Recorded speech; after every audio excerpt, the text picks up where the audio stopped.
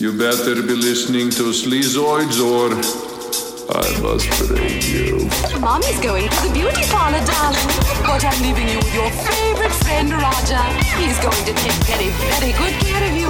Because if he doesn't, he's going back to the science lab.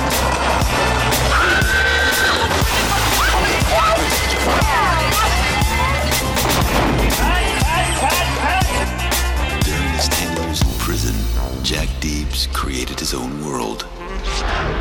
It made him very successful. You're Jack Deebs, the creator of Cool World, right? Can't believe it.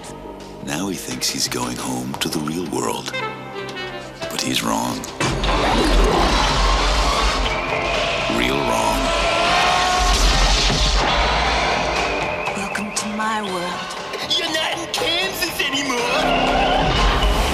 Hey everyone, welcome back to another episode of Sleazoids, the podcast where we go down the rabbit hole of 20th century genre fare from the most influential canon classics to the trashiest exploitation films we can get our hands on and invite you to tag along in helping us create a canon of sleaze. Each week is a double feature Grindhouse style where we discuss two films loosely related by subject, genre, actor, filmmaker, or franchise, and at the end of each episode, along with our honorary Sleazoids, which you can become by subscribing on Patreon.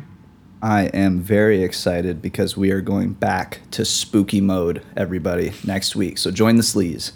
That's right. We decide on all the official ratings and rankings for every film that we cover as well. Patreon subscribers also get an honor shout out and two bonus episodes every single month, which we have been doing for 5 or 6 years. We have like 140 plus bonus episodes, as well as our bonus transmission series where we talk about new release genre films that are coming out.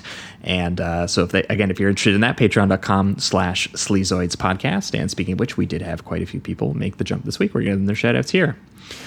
We had Dillard's Department sign up for $5 a month. We had Preston Hansen. We had Big Titty Goth Tradwife. we had Luke. Welcome aboard.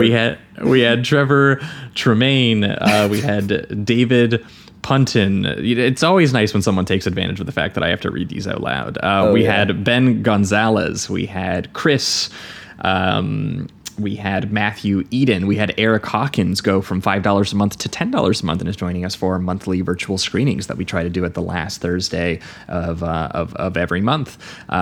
We had Brittany Day sign up for at $5, and we had, last but not least, Owen sign up. I hope all of you folks are enjoying the bonus episode. Thanks so much. We appreciate the support. Yeah, thank you very much. That's the one plug for the week. The other plug, as always, is Apple Podcasts and Spotify. If you were listening on either one of those platforms, and I see the stats, I can see you right now listening on both of those platforms. Give us a good old rating and review over there. It helps us climb the ranks and find new listeners. And the very last plug, as always, is merch. If you like the poster art that based out of Toronto horror artist Trevor Henderson did for our show, you can get that put on basically anything that you can think of. And you guys have thought of a lot of things. You have bought notebooks, you have bought pillows, you have bought pens, hoodies, just posters for your place. The link to that is in the description of this episode, as well as over at sleazoidspodcast.com for anyone who's interested. But that is it for the intro. Welcome back to another week. As always, I am your host, Josh Lewis, and joining me also, as always, is my co-host, Jamie Miller. Welcome back, everybody. Welcome. I think 2 weeks ago would have been the last time you folks over on the main feed would have heard from us, and we would have had a very big special episode with the both hosts of the Blowback podcast, Brendan James and Noah Coleman, who are gearing up for the new season of their show on the Afghanistan war. So we invited them on to talk with us, a double feature of 80s Red Scare Rambo knockoffs made by some legitimate right-wing psychos. We talked John Milius's Red Dawn, which is still maybe the most overtly and famous anti-communist quasi-family action film about American kids basically becoming mujahideen freedom guerrilla fighters, and was a production that was overseen by a literal Nixon-Reagan era U.S. Army general, as well as the guy who inspired the Dr. Strangelove character. So pretty crazy there, but and surprisingly not as crazy of a production even as the following film that we paired it with, Joseph Zito's Red Scorpion from 1988, which starred our boy Dolph Lundgren, who we always love talking about, but did have one of the most evil production histories we've maybe ever covered on this show, which is actually saying something, because it was a film that wasn't just trying to have a message or an agenda in favor of the South African apartheid government, but it was actually produced by Jack Abramoff, who took money from that government and actually shot it during apartheid and using South African military equipment as part of the production and actually shooting near, like, basically where executions were happening. Yeah, I was just gonna say, like, protesters during the filmmaking were killed. Like, it's just it's a pretty unbelievable production to look at. It was really nice to pick the brains of the Blowback Boys, though. They are incredibly knowledgeable. It's insane. Yeah, so it was great to talk about the merging of history and great art in the forms of Red Dawn and Red Scorpion. So if you haven't heard that episode, that was 2 weeks ago, back over on the main feed. Go back and check it out.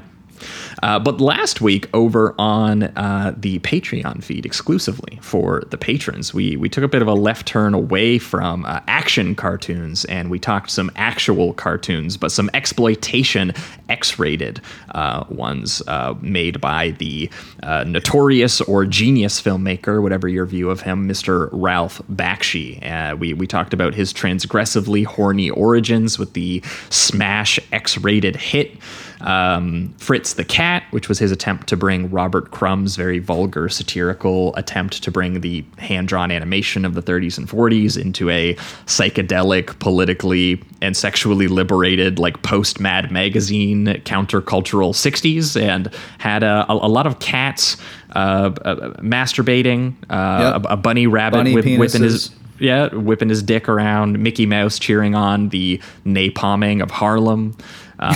Next to Minnie and Donald Duck.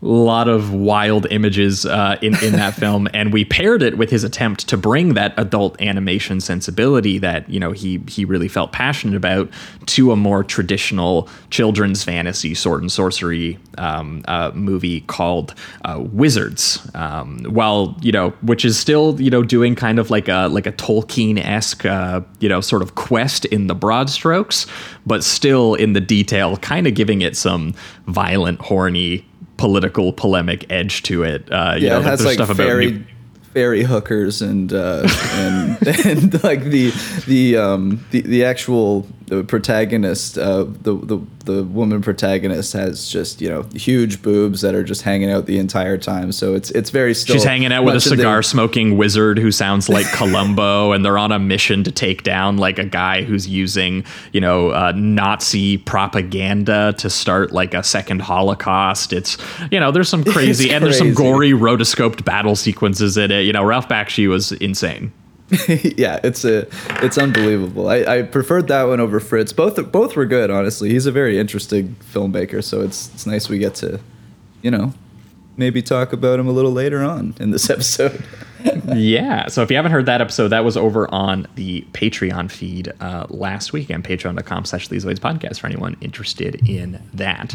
But that episode was, as Jamie was alluding to there, pretty strategically planned, because we've been wanting to go cartoon mode a little bit on the podcast, because it's kind of something we haven't talked a whole lot about. I think heavy metal prior to these two episodes is probably some of the, you know, the only actual, you know, animated films that we've talked about, and there is so much animation. You know, through the eras that we like to talk about. Animation is some of the earliest film that's out there as well. So this week, to have that conversation with us and to actually get into these wild animated and live action crossover films, we have a very special first-time guest joining us. He is a comedian, he's an illustrator, he's a comic artist known for his series Hell Was Full and his character Swan Boy, who I believe even got his own short television show at one point. He's written stuff for the Cartoon Network, he's had illustrations in The New Yorker, and he's also just one of the best writers on Letterboxd for all of the golden age of animation shorts that are all out there for anyone who's interested in that stuff. And that guest is Branson Reese. Branson, how you doing?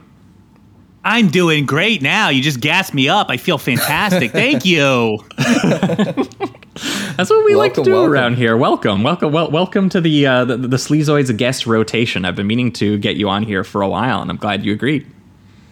I gotta say, well done. Thank you. I feel like a big shot now. This is what a way to. I can't wait to talk about film now with you.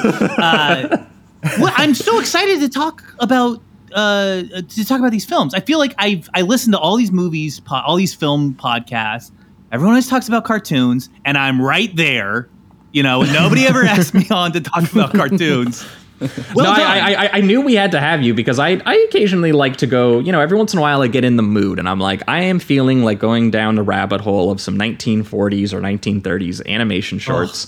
And every once in a while I'm just like, I'm going to watch I'm going to sit down. I'm actually going to watch 4 or 5 of them just in a row and just, go through a couple of the directors that I know, go through your Dave Fleischers or go through your Tex Averys. And every single time there was one name that cropped up every time. Branson has logged every single one of these. And I was like, well, if we're ever going to talk about, one of the films, especially today, I was like, well, we need someone who actually knows their history because the filmmakers obviously knew theirs. So Branson, as it goes, we have the guests bring the films with you. So what 2 films have you brought with you this week? And I probably don't need to ask the second question, but I will anyway. Why did you pair them together? Sure. Yeah, it's going to be extremely obvious. For honestly, your listeners also, you already know what the title of the episode is, so there's no need for me to drum it out. It's I brought in 1988's Who Framed Roger Rabbit, directed by new Hollywood introvert Robert Zemeckis.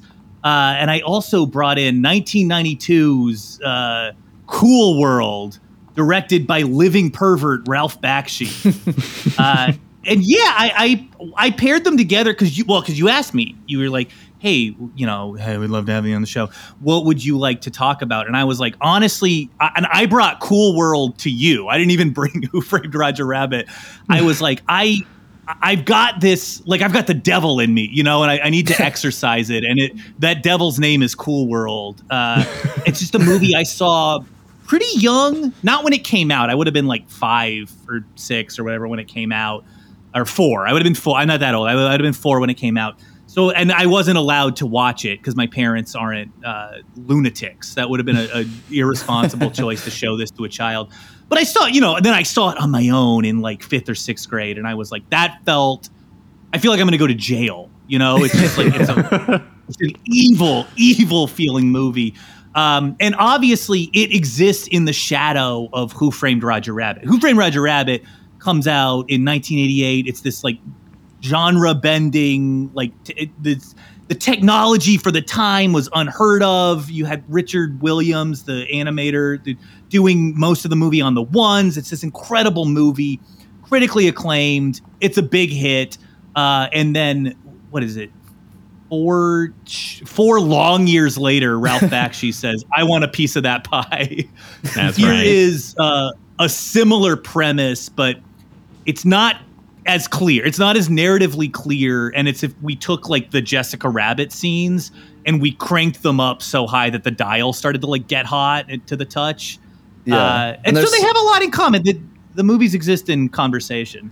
It's real actors hanging out with cartoons, double feature, but they're also both, I will say, both are using a history of crime films. Both are weirdly violent and horny little slapstick creations. So there's definitely a similar sensibility outside of the fact that 2 directors really liked old cartoons and wanted to bring them back in the 80s and 90s.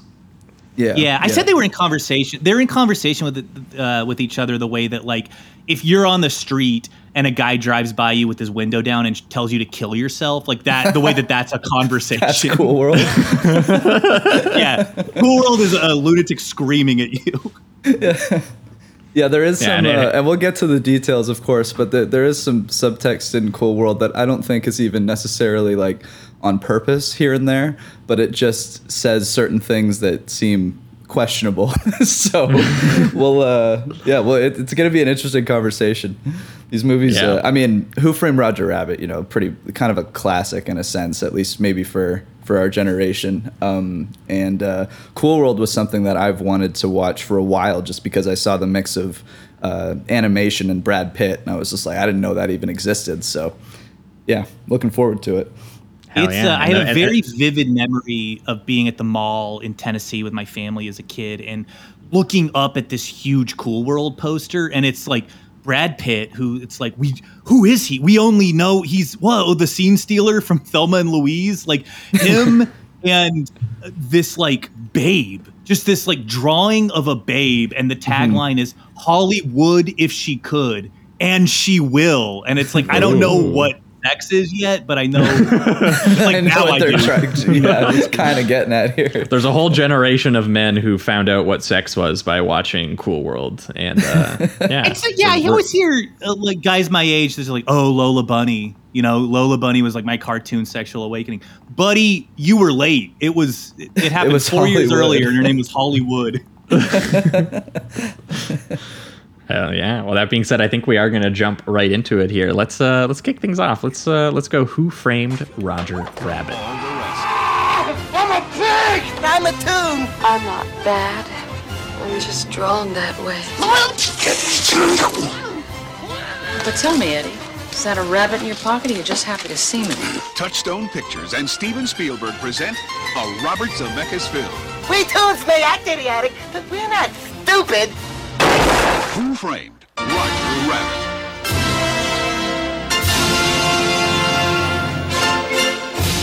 All right, we are talking Who Framed Roger Rabbit, the 1988 American half-live action animation comedy noir directed by Robert Zemeckis, written by Jeffrey Price and Peter Seaman, loosely based on the 1981 novel Who Censored Roger Rabbit by Gary Wolfe, and of course starring Mr. Bob Hoskins, the God, Charles Fleischer voice acting Roger Rabbit, Christopher Lloyd in there, as well as Judge Doom. And this is, I think, our second time talking about Robert Zemeckis, because we actually only talked about him for the first time a couple weeks ago when we were doing when the new Indiana Jones came out, because we finally want to talk about Raiders of the Lost Ark, and we thought he kind of made for an interesting pairing with Spielberg. Obviously, Spielberg kind of being his mentor in the industry, and Romancing the Stone was what we talked about, because that was kind of the movie that kind of saved his career. It came out before Back to the Future was the huge success it was, and he had already written Back to the Future and was shopping it around, but no one wanted it because they all saw him as box office poison for writing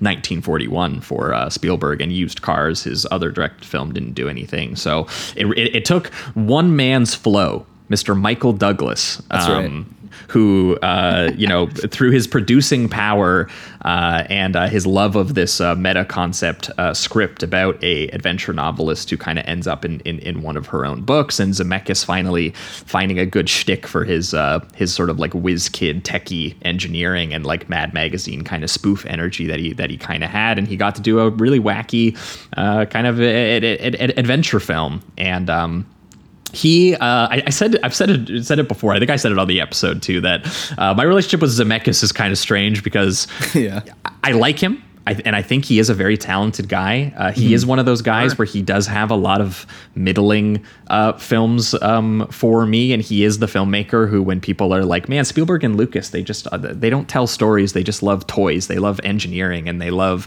special effects, and that's all they do. And I've never really bought that about Spielberg that much, because the guy clearly just loves the craft so much, like outside of just like the actual filmmaking craft, like the stuff that we see in Raiders. And Zemeckis has always been more a filmmaker where I'm like, sometimes that applies to him. Sometimes you're like, he made this movie because he could do something really gimmicky or something kind of fun, or like that's basically it. And for me, his best movies is when his obsessions with his technology or effects or whatever he wants to do actually kind of comes together with the material that he's making. Even something like Contact 2, which has some of that sort of like science geek sentimentality to it that I think a lot works. Of it is just people listening to signals and frequencies and everything like that. But it is like the way he shoots it and the way he paces it is honestly fascinating.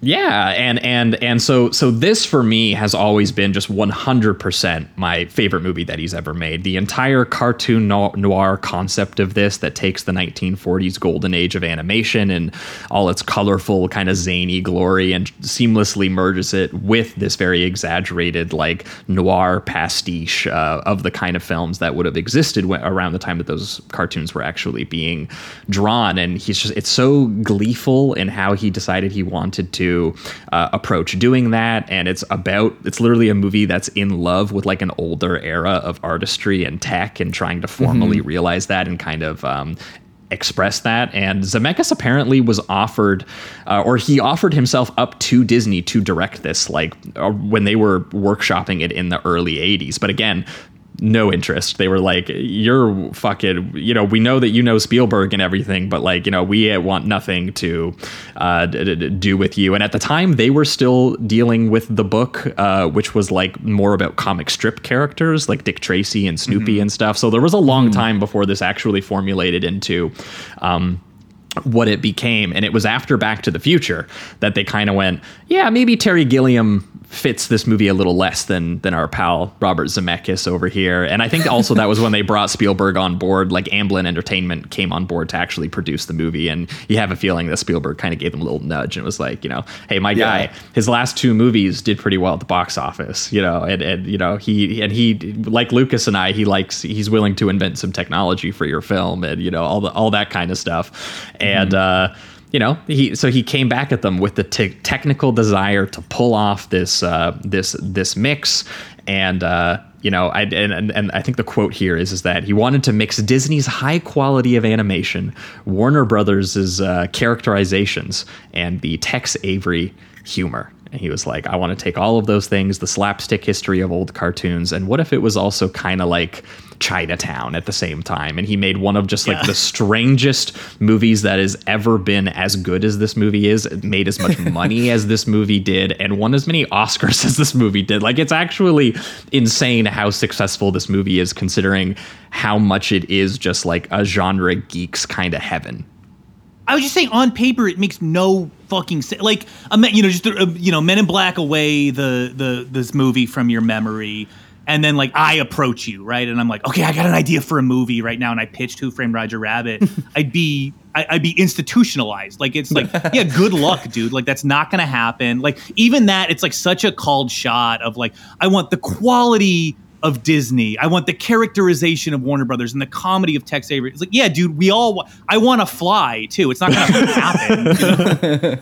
Yeah, there is something about like the some of the sexual aspects of the film, and also the heavily implied violence in here that I don't think Disney would touch whatsoever today. And even I think then they probably had a little bit of like caution towards it and everything, because they do break a few boundaries with this when it comes to that kind of PG rating. Like, we'll get to specific examples and everything, but there's a couple moments in here that I had friends, when we would talk about it, they were like, when I saw this as a kid, it legitimately scared the hell out of me. Like, there's the scene with the shoe.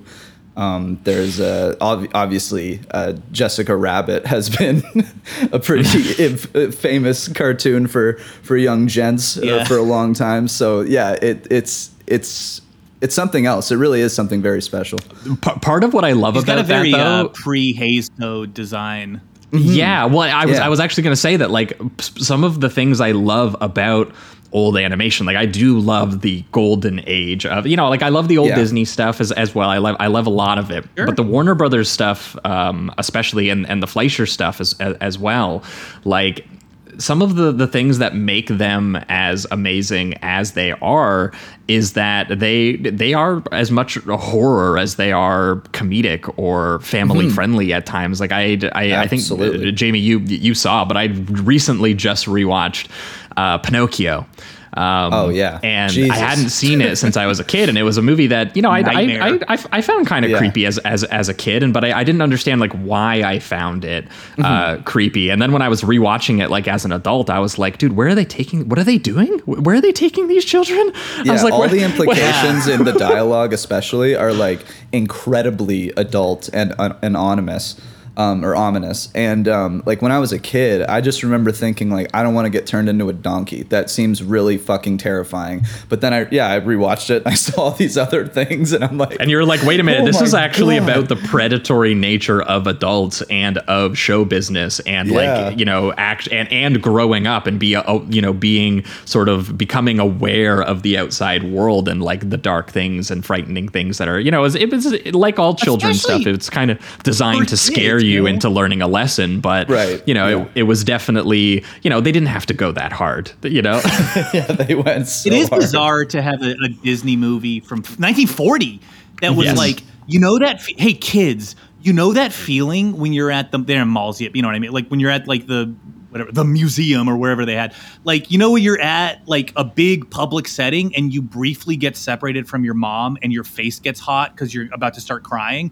We made a whole movie about that feeling. Yeah, absolutely. You're being separated from your father, your kindly old father, and like who's stuck in a giant monster.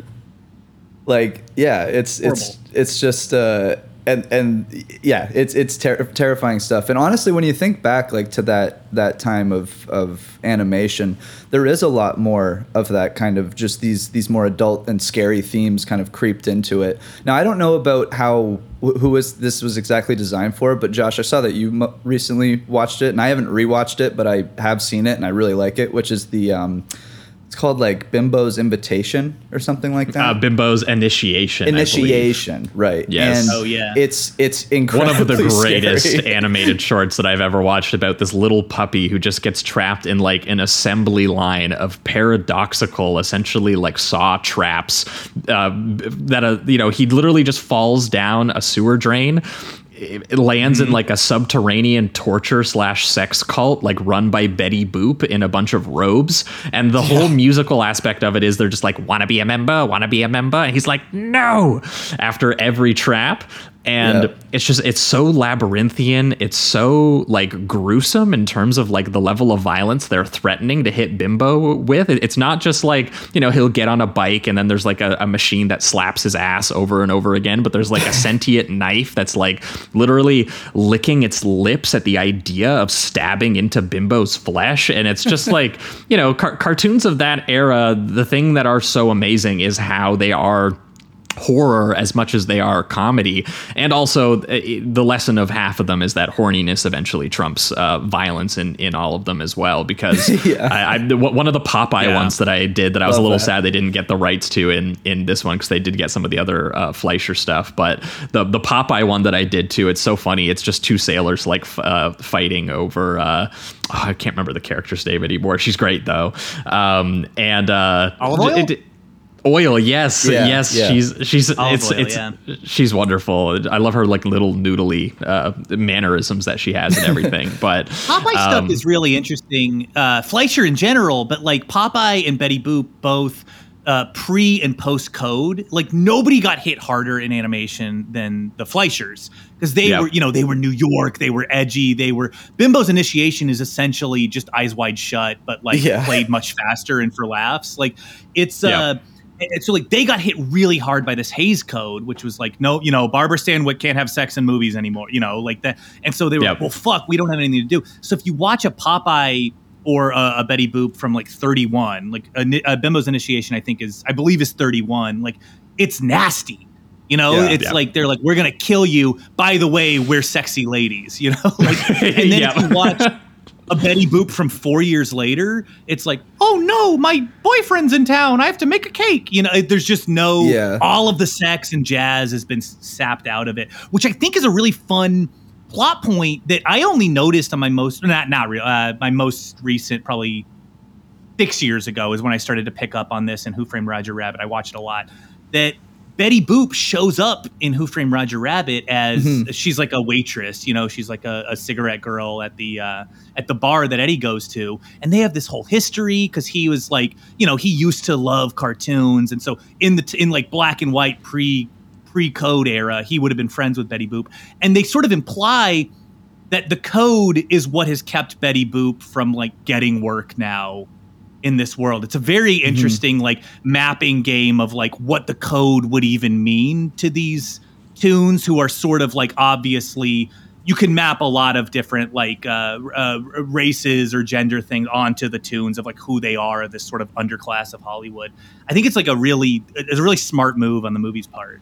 It is. Well, and just how engaged with the history of the genre is what's interesting. Like, that's why we kind of had to open by talking about, Max Fleischer, Frank Tashlin, Chuck Jones, like so much of their their not just their actual work itself, the production history around their stuff. Obviously, it's ingested so much of the sort of like clever, sophisticated kind of like silent era visual wordless gag storytelling that they loved so much from the Buster Keaton and Charlie Chaplin movies that they would have been watching.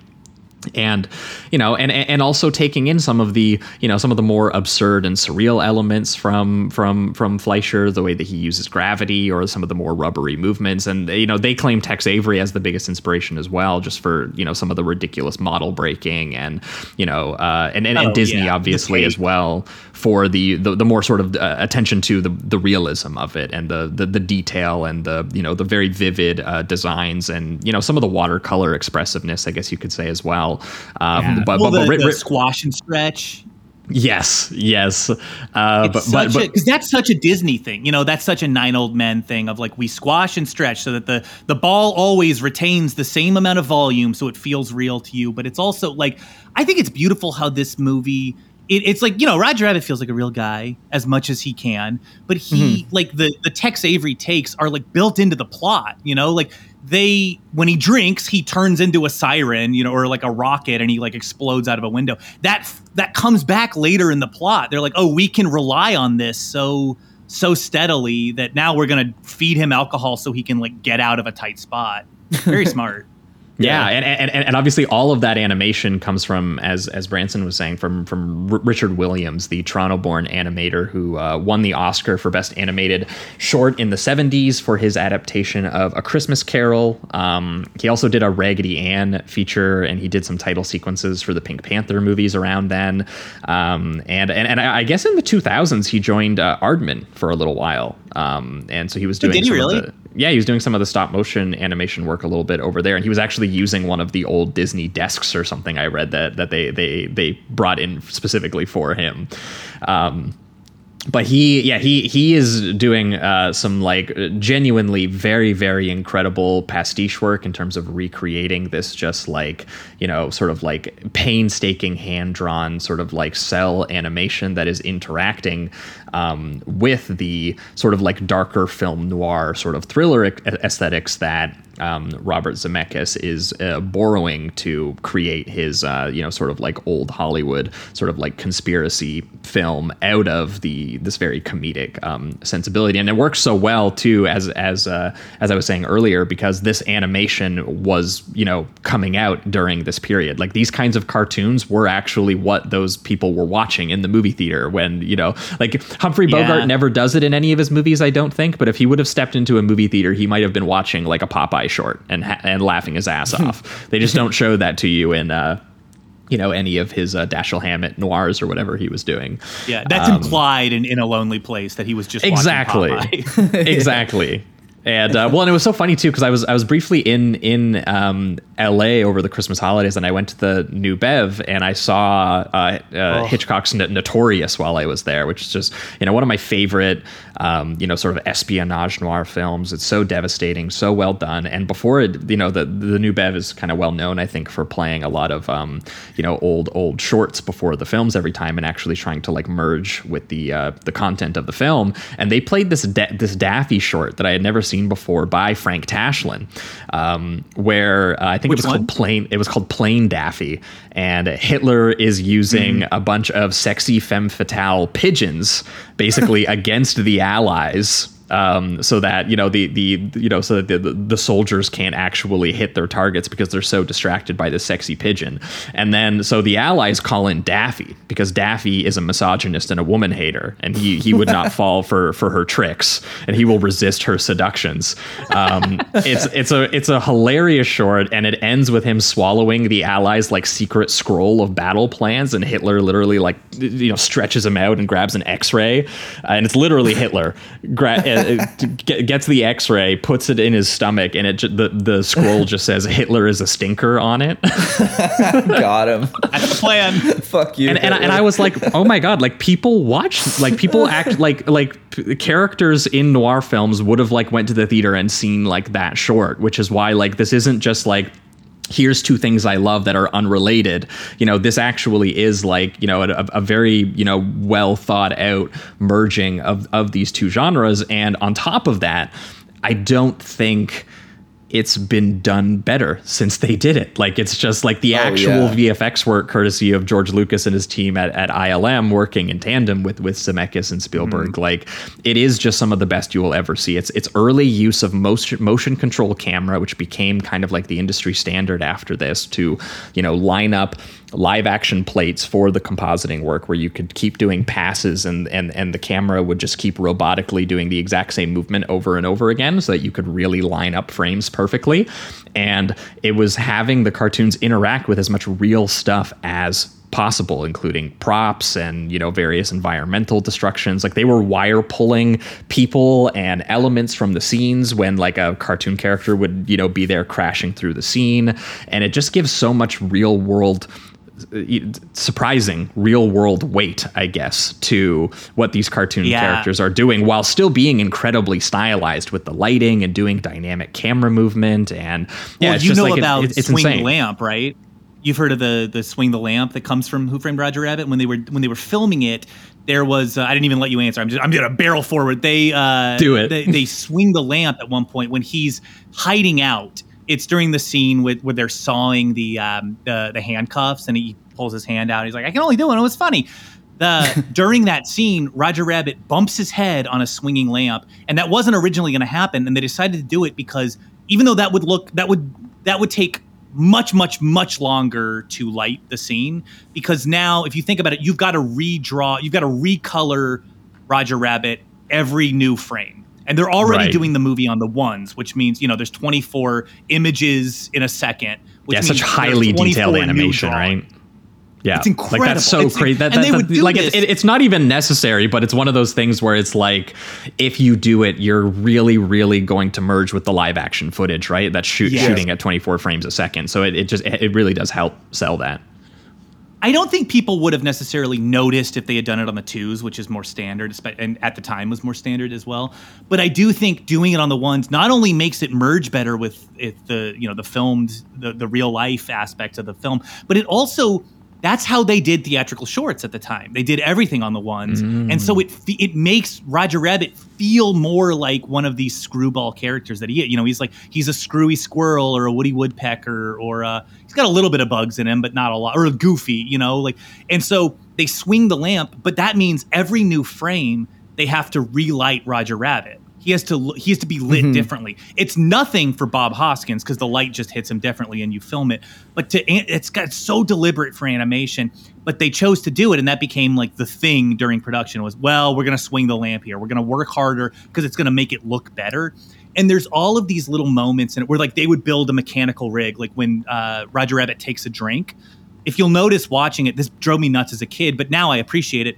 His arm is a little thicker than it is otherwise, and it moves a little. He's got an elbow instead of a lot of. That's literally because they have a little puppet arm holding the glass, right? Yes, yeah.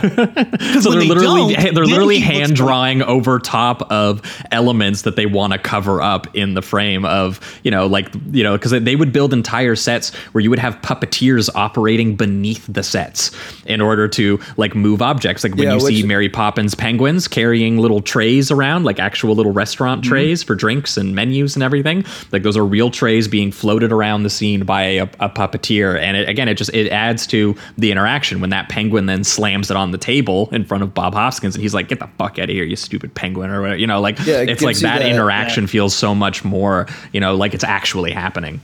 Yeah, it gives you that real feel of like physics, whereas and we'll get to details with Cool World, but there's a lot of moments in there where they try to do similar things, and you can just tell that Brad Pitt is massaging air or something like that. He's not even like looking in the right direction sometimes. You're like, guys, come on. Yeah, like that. Yeah, his eye level won't be correct. Like there's really no mistakes like that in this. It really is truly flawlessly done technically.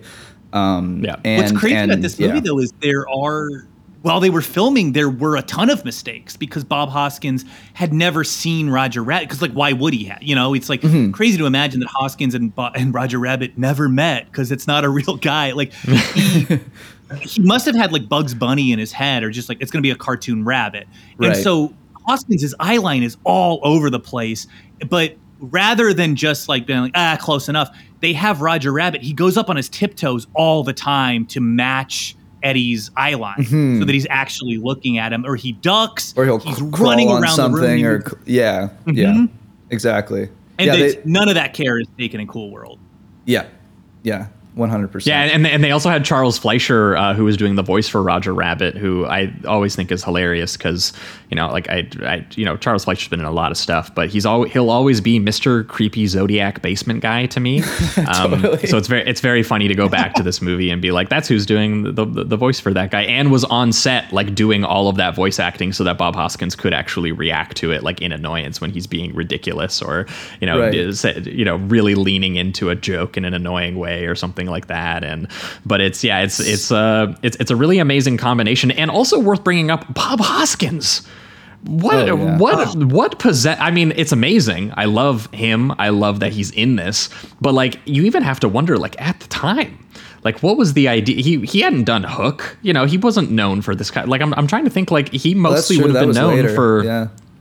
I was gonna say like Brazil, like Mona Lisa, like his British gangster film, The Long Good Friday, I guess, as really as well, dramatic and kind of down films in that sense. Like it's pretty wild that he went into this, and then later on, of course, he plays that a little bit when he's got to play like the sad detective and everything, but eventually he has to find that sense of humor again, and then you have him doing like stage show performances and stuff like that, and he's killing it. He's so physically committed to this performance, and I'm so used to him as like the little barrel-chested ball of like British crime movie rage, just angry energy. For some reason, Spielberg was like that, and apparently it was Spielberg. He was like, I liked him. So like, there you go. So now he's the main guy.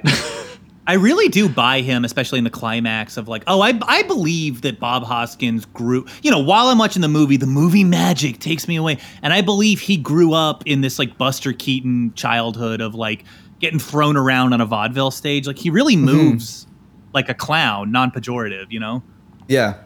Yeah. And you honestly, like, even in the more serious films that he does, that those gangster films that we were talking about, this high energy that he has, that it seems to be almost pent up, gives way to a lot of comedic timing, even when he's doing angry performances. So it is really cool to see him just do something more he's like the ultimate straight man comedy. That is grounding all of the ridiculousness that they are obviously like funneling around him, because you have Zemeckis, who is loving making this as ridiculous and animated. I mean, even the live action sets that they built are really exaggerated in terms of scale and in terms of look. Like, they do look like a live action cartoon version of a noir. Part of that is obviously Dean Cundy's photography of them as well, who's John Carpenter's cinematographer. We've talked a lot of the times, like, just seeing Dean Cundy get to recreate like a kiddie version of Chinatown is just like an amazing thing that exists, because like the actual environments and sets, they're tactile, they're textured, they're lit so beautifully. There's a nice little sort of like jazzy saxophone score to it. The movie itself moves with so much speed and energy. It's so formally inventive and planned and controlled, while still being, like freewheeling slapstick anarchy. Like, the way that this thing fucking opens is incredible. Like, it is just a straight up Warner Brothers Looney Tune short of Baby Herman and Roger Rabbit babysitting him, and it just gets that perfect energy of, like, he is told to watch this baby. There's even some dark detail where the adults, who you obviously don't see anything but their feet. And I love when the woman is like, no harm better come to that baby, or you're going back to the science lab, which is just like, that's a little dark history detail there, which moves immediately into like Baby Herman is like just getting across the room to get those cookies, and that awesome like baby slide animation along the like zigging tiles, and him climbing the fridge for the cookies, just unleashing all matter of sadistic chaos, like the stove fire getting lit, the baby hovering over the knives. Like, there's so much like implied child violence that is taking place in this, while Roger Rabbit is obviously doing all the slapstick gags to prevent it. He's doing ridiculous things like running along the carpet as it's just like, just piling up lines of wrinkles while he's trying to run as fast as he can. He's getting his head stuck in the kettle. I'm trying to think of, he slips on soap at one point. He gets stuck in the oven and cooked. The knives oven, gets crushed by a fridge. The volcano heat. It's an interesting open because it's clearly these guys are like making this movie sort of about their childhood, right? You know, these things they loved as kids, and it really does have the tone of a cartoon remembered by an adult. Of like the tone, because if you actually watch cartoons of 1947, which is when the movie's set, they don't move or look like this. Like they have the same spirit as this, but this whole opening, and it's incredible. If anyone hasn't seen it, please go watch it. Watch the other Roger Rabbit shorts; they're all really fun. But the whole thing moves at the fever pitch of like a Tex Avery climax that he would take like 8 minutes to build to, and it's just that the whole time. It's completely it's completely unhinged. It's a blast, but it's also like it is just a little bit of a way to like tip to the audience of like this is not exactly the same. You know, it's like like the line about the science lab is like they didn't make jokes like that then. You know?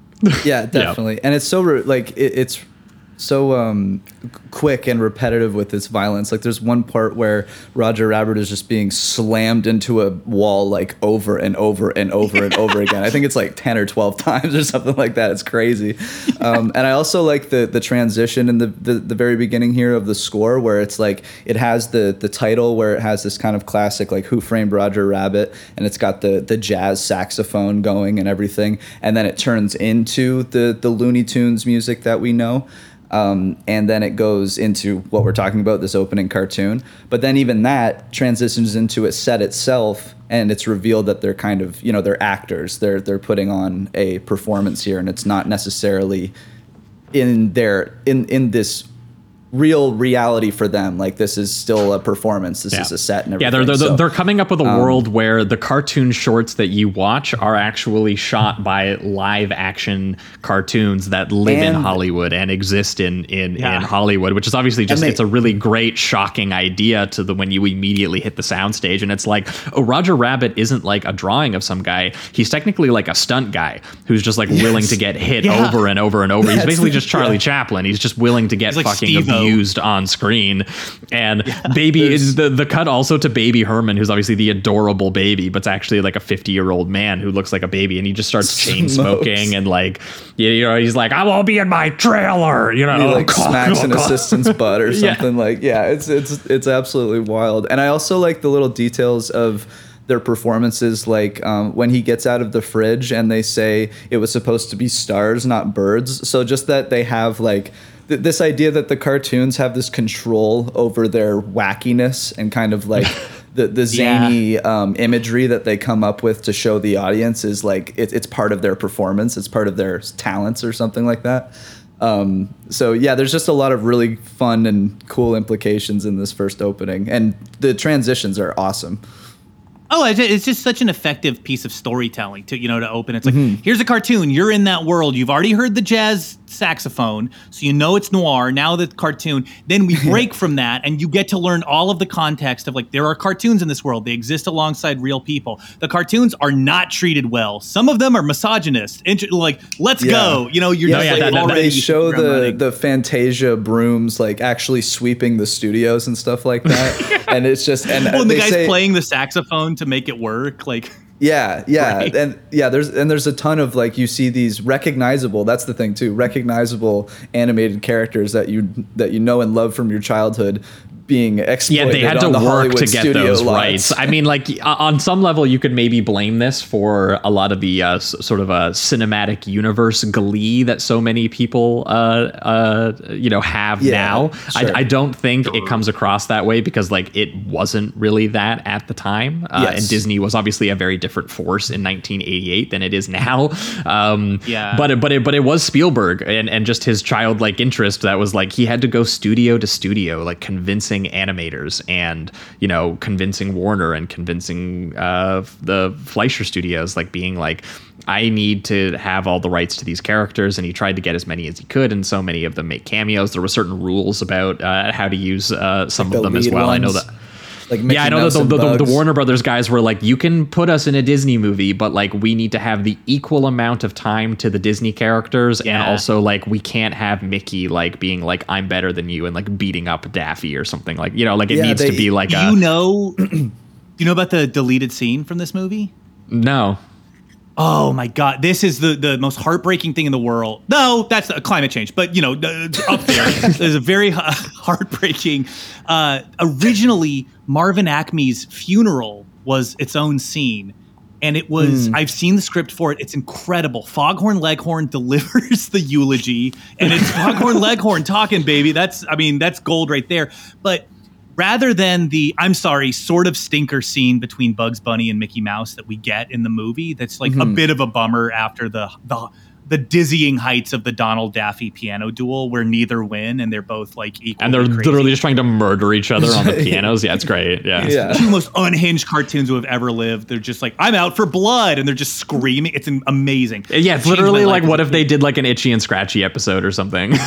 Yes, yeah. And then later, Bugs and Mickey show up and they're parachuting. And it's like, okay, that's fine. Yeah, they're just sort of cool.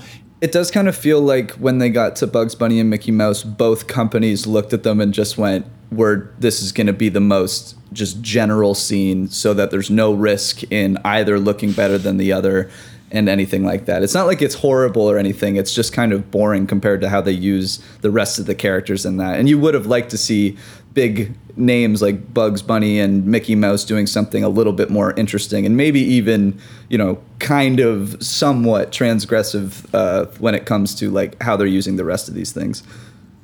So originally they had that.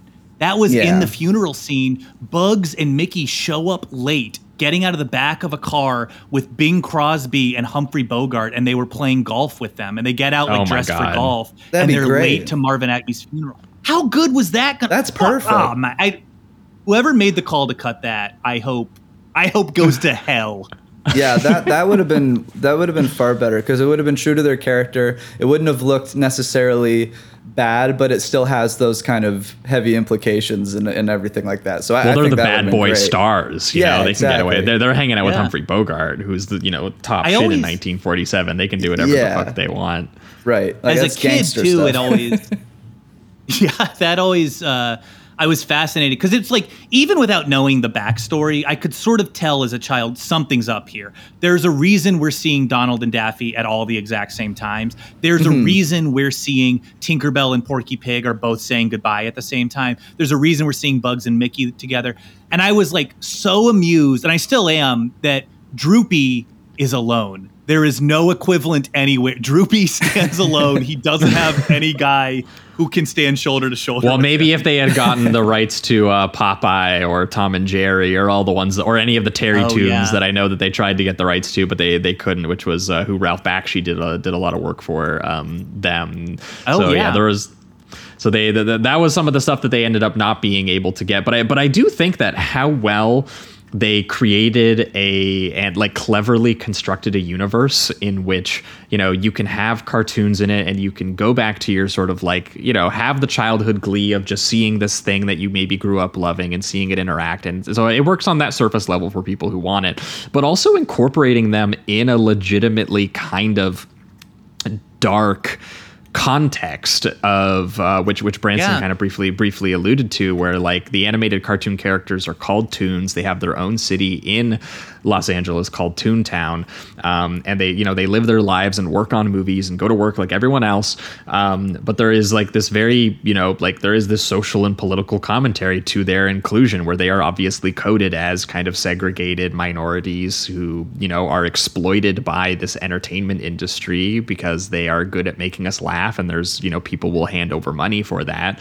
But they're also offended at the idea that these Toons would actually cross the boundaries outside of Toontown or exist inside, where real people, actually exist, and that there actually is kind of a real life transgression to them being involved in real locations outside of movie studios, because, they're just stunt guys that we pay and they clean up their fucking destruction that they make, and they make us laugh, and they're useful for making money. And I think at one point too, the one fucking head goes, and they work for peanuts, it's fucking great. We could totally just exploit them. And the critic Dave Kerr actually actually had a really excellent observation in his review at the time, where he was basically like, the film like this entire idea is the film's like visual motif. Like, it's all, the movie has so many doorways and windows and tunnels and curtains and hiding places and peepholes, you know, like it was like, it feels like the movie is filled with, you know, elements designed to keep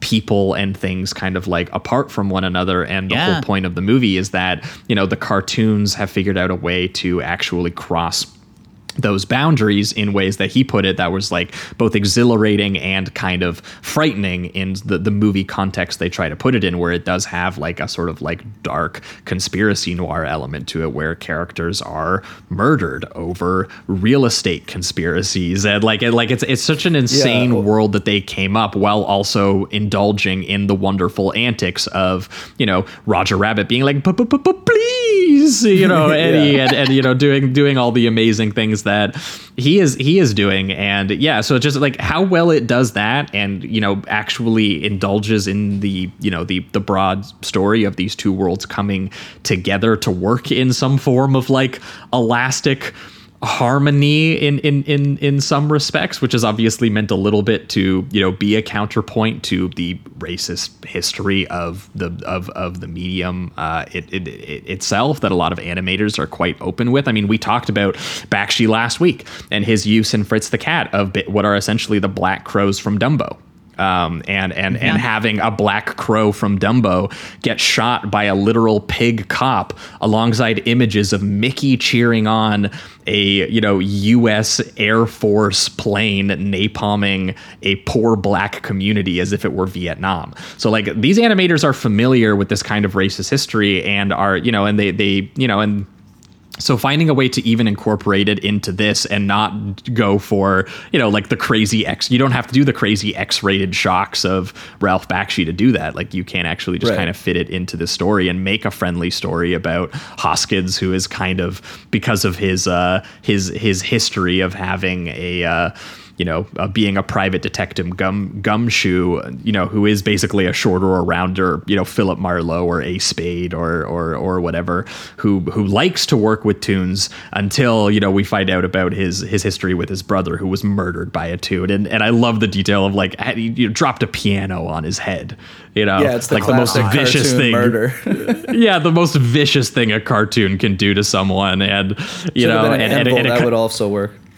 Yeah, and so that causes him to be like a hateful sourpuss towards Toons. He's depressed and he can't laugh at their jokes anymore. And he's an alcoholic who just goes, Toons, while he's like taking a swig of his whiskey and everything. It's just. I love how even when this movie is down and dark, it is still, some of the biggest laughs in the movie are like when the montage, you know, when Eddie is passed out and you're just sort of learning about his history through visual, like old newspaper clippings. And you see one of his biggest cases was Goofy cleared of spy charges. Like, it's a low moment for Eddie, and it's one of the biggest laughs in the movie. Huey, Louie, and Dewey kidnapped or something, and like, you know, or returned back to Donald from kidnappers. I wrote that one down too. Like, there's some weird, like, you know, again, merging it like LA movie history where, like, I'm sure some starlets' kids were probably kidnapped at some point in LA's history, and being like, what if that happened to Donald Duck? You know? Goofy being like basically a communist in the headline was very funny. Cleared of spy charges. Like, just there's some really good stuff in here. McCarthy was really going after Goofy. You get to see him in the court proceedings, you know. I love how Goofy, speaking of Goofy, like Goofy as a character is like, you feel like the structural absence of Goofy in this movie. Like, you can tell Roger Rabbit like reveres him, and he is sort of he's too much like Goofy is the issue. They even give him his overalls, right? Like, it's, you know, they were like, well, we can't really have him hang out with Goofy. He's so modeled after Goofy. Get blown out of the water by Goofy. It's also why I don't think Screwy Squirrel or Woody Woodpecker, who he just has so much in common with certain cartoons, he can't be next to them, or you'll just sort of remember that it's 1988. You know? He does kind of have that hyper quality that Woody Woodpecker has, where it's just like he's just moving all over the place, constantly kind of yelling and all of that, very fast. Yeah, even though they were okay putting him with Bugs, because he has like similar cheeks and ears to Bugs, and you know, he has a bunch of elements. Like he has some stuff taken from Mickey too. I think he has Mickey's gloves on. Yeah. Mm-hmm. Yep. Well, he has a lot of, speaking of like the dark history glove. of cartoons, a lot of cartoon characters wear those gloves because of minstrelsy. It's the early cartoons with Bosco, who goes on, almost every cartoon character. It's just like, from the Rubber Hose era is just like Bosco with like different ears or different, leg length or whatever. And it's like, that's minstrelsy. These are minstrel characters that were like, that was how recently that was happening, and like at the dawn of these golden age cartoons. And so that's why to this day, a lot of cartoon characters still wear gloves. And it's like, it's a very unfortunate part of cartoons history. Yeah, I mean, well, which is why it's smart to like incorporate it into the storytelling. If you're actually gonna, really revere this stuff, you have to have, you have to acknowledge kind of the context that it came from. And yeah, I mean, like I just rewatched the Tex Avery short "I Love to Singa," which is literally a parody of the jazz singer, right? So instead of Al Jolson, who was doing blackface in that movie, it's Owl Jolson, and he's just a little owl who loves to walk around and sing jazz songs. Which is also like, on its face, that is the most harmless cartoon that's maybe ever been made. And then the more you learn about it, more it's like, oh no, it's ultimately it's built on a blackface thing. Like, Jesus Christ, there's no getting out of it. You can't escape it. You have to address it if you're gonna, really, if you want these hand-drawn delights in your movie, part of it, comes with the territory a little bit.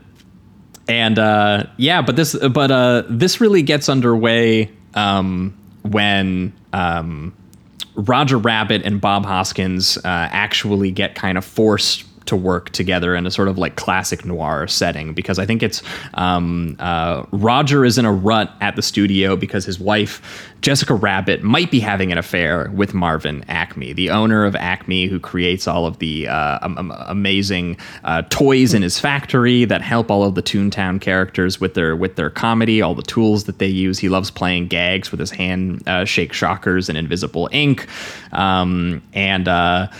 the head of the cartoon studio is who brings in Eddie Valiant, played by Bob Hoskins, to basically take compromising photos of Jessica Rabbit or find out what it is that she is up to. Which he does by going into the Ink and Paint nightclub with this great dolly tracking 2D animation sequence of him making his way into this club. The penguins from Mary Poppins are working as the servers and carrying those real serving platters and everything. And actually, all the tunes we see are basically like working class servers, if they aren't like people who work on set, which is another sort of like class detail they're trying to fit in there. Obviously, you get Daffy and Donald having a piano playing competition in this scene on stage, really sliding along those fucking keys and like shaking the piano benches that they're on. And even the detail that always blows my mind is their reflections in the piano. Someone had to hand cell animate that piece by piece, that Donald and Daffy actually are playing those fucking pianos and popping out of them and shooting cannons at one another, doing some classic duck on duck violence. Yeah, another really impressive one is when Jessica Rabbit's introduced too, and she does her first musical number, and she's going out in the crowd and doing like real crowd work with the real life actors. And we kind of mentioned it before, but there is again those like a real like a physicality, a weight to how she interacts with the real world. Like there's even a great moment where she grabs Hoskins' tie and like lifts it up and pulls him and everything like that. And it just putting amazing. shadows on the actors' faces of like her arm actually like walking by them or interacting with the spotlight lighting of the actual real world set and everything. It's crazy. Yeah, and you need to establish that because, like, Jessica Rabbit needs to be this. She's the I don't know. I guess in this you wouldn't call her. I'm kind of still getting used to the noir terminology, but she's not technically a femme fatale in this, right? Because she's not necessarily. Like, it's almost a mix because she's almost presented as that at first, and then you find out not, I guess, in a sense. Like a subversion of a film. But you need to believe that at the very least. So the use of the effects and the physicality of it all really helps sell that, and it's amazing. They are playing it up in terms of how they animate her. I remember reading that they were basically like, yeah, she's Rita Hayworth, she's Veronica Lake, she's Lauren Bacall, like all of these famous like femme fatale sort of like noir actresses. So they were trying to be like, this is the male fantasy of what a femme fatale is when they like go to sleep and dream of a cartoon. This is what it would look like. And they accomplished that mission. Everyone's talking about it. The sparkling dress, the ridiculous form that they draw for her. I wanted to mention too, the Black Crows from Dumbo are also her band in the background. I was like, they're kind of throwing everything in here. But yeah, Jessica Rabbit doing the lounge singing routine is like kind of like, and obviously Bob Hoskins, who is watching this and seeing the interactions, and his eyes are practically popping out of his head. I thought he was going to do the like Tex Avery like wolf whistle, moment where he was gonna fucking lose it. Because she is like from straight out of like Red Hot Riding Hood, like she is just like a slightly exaggerated draw of one of those like of those wolves, of the wolves howling at that redheaded woman. I saw it fairly recently, even before this, like in a theater, and it got a big laugh.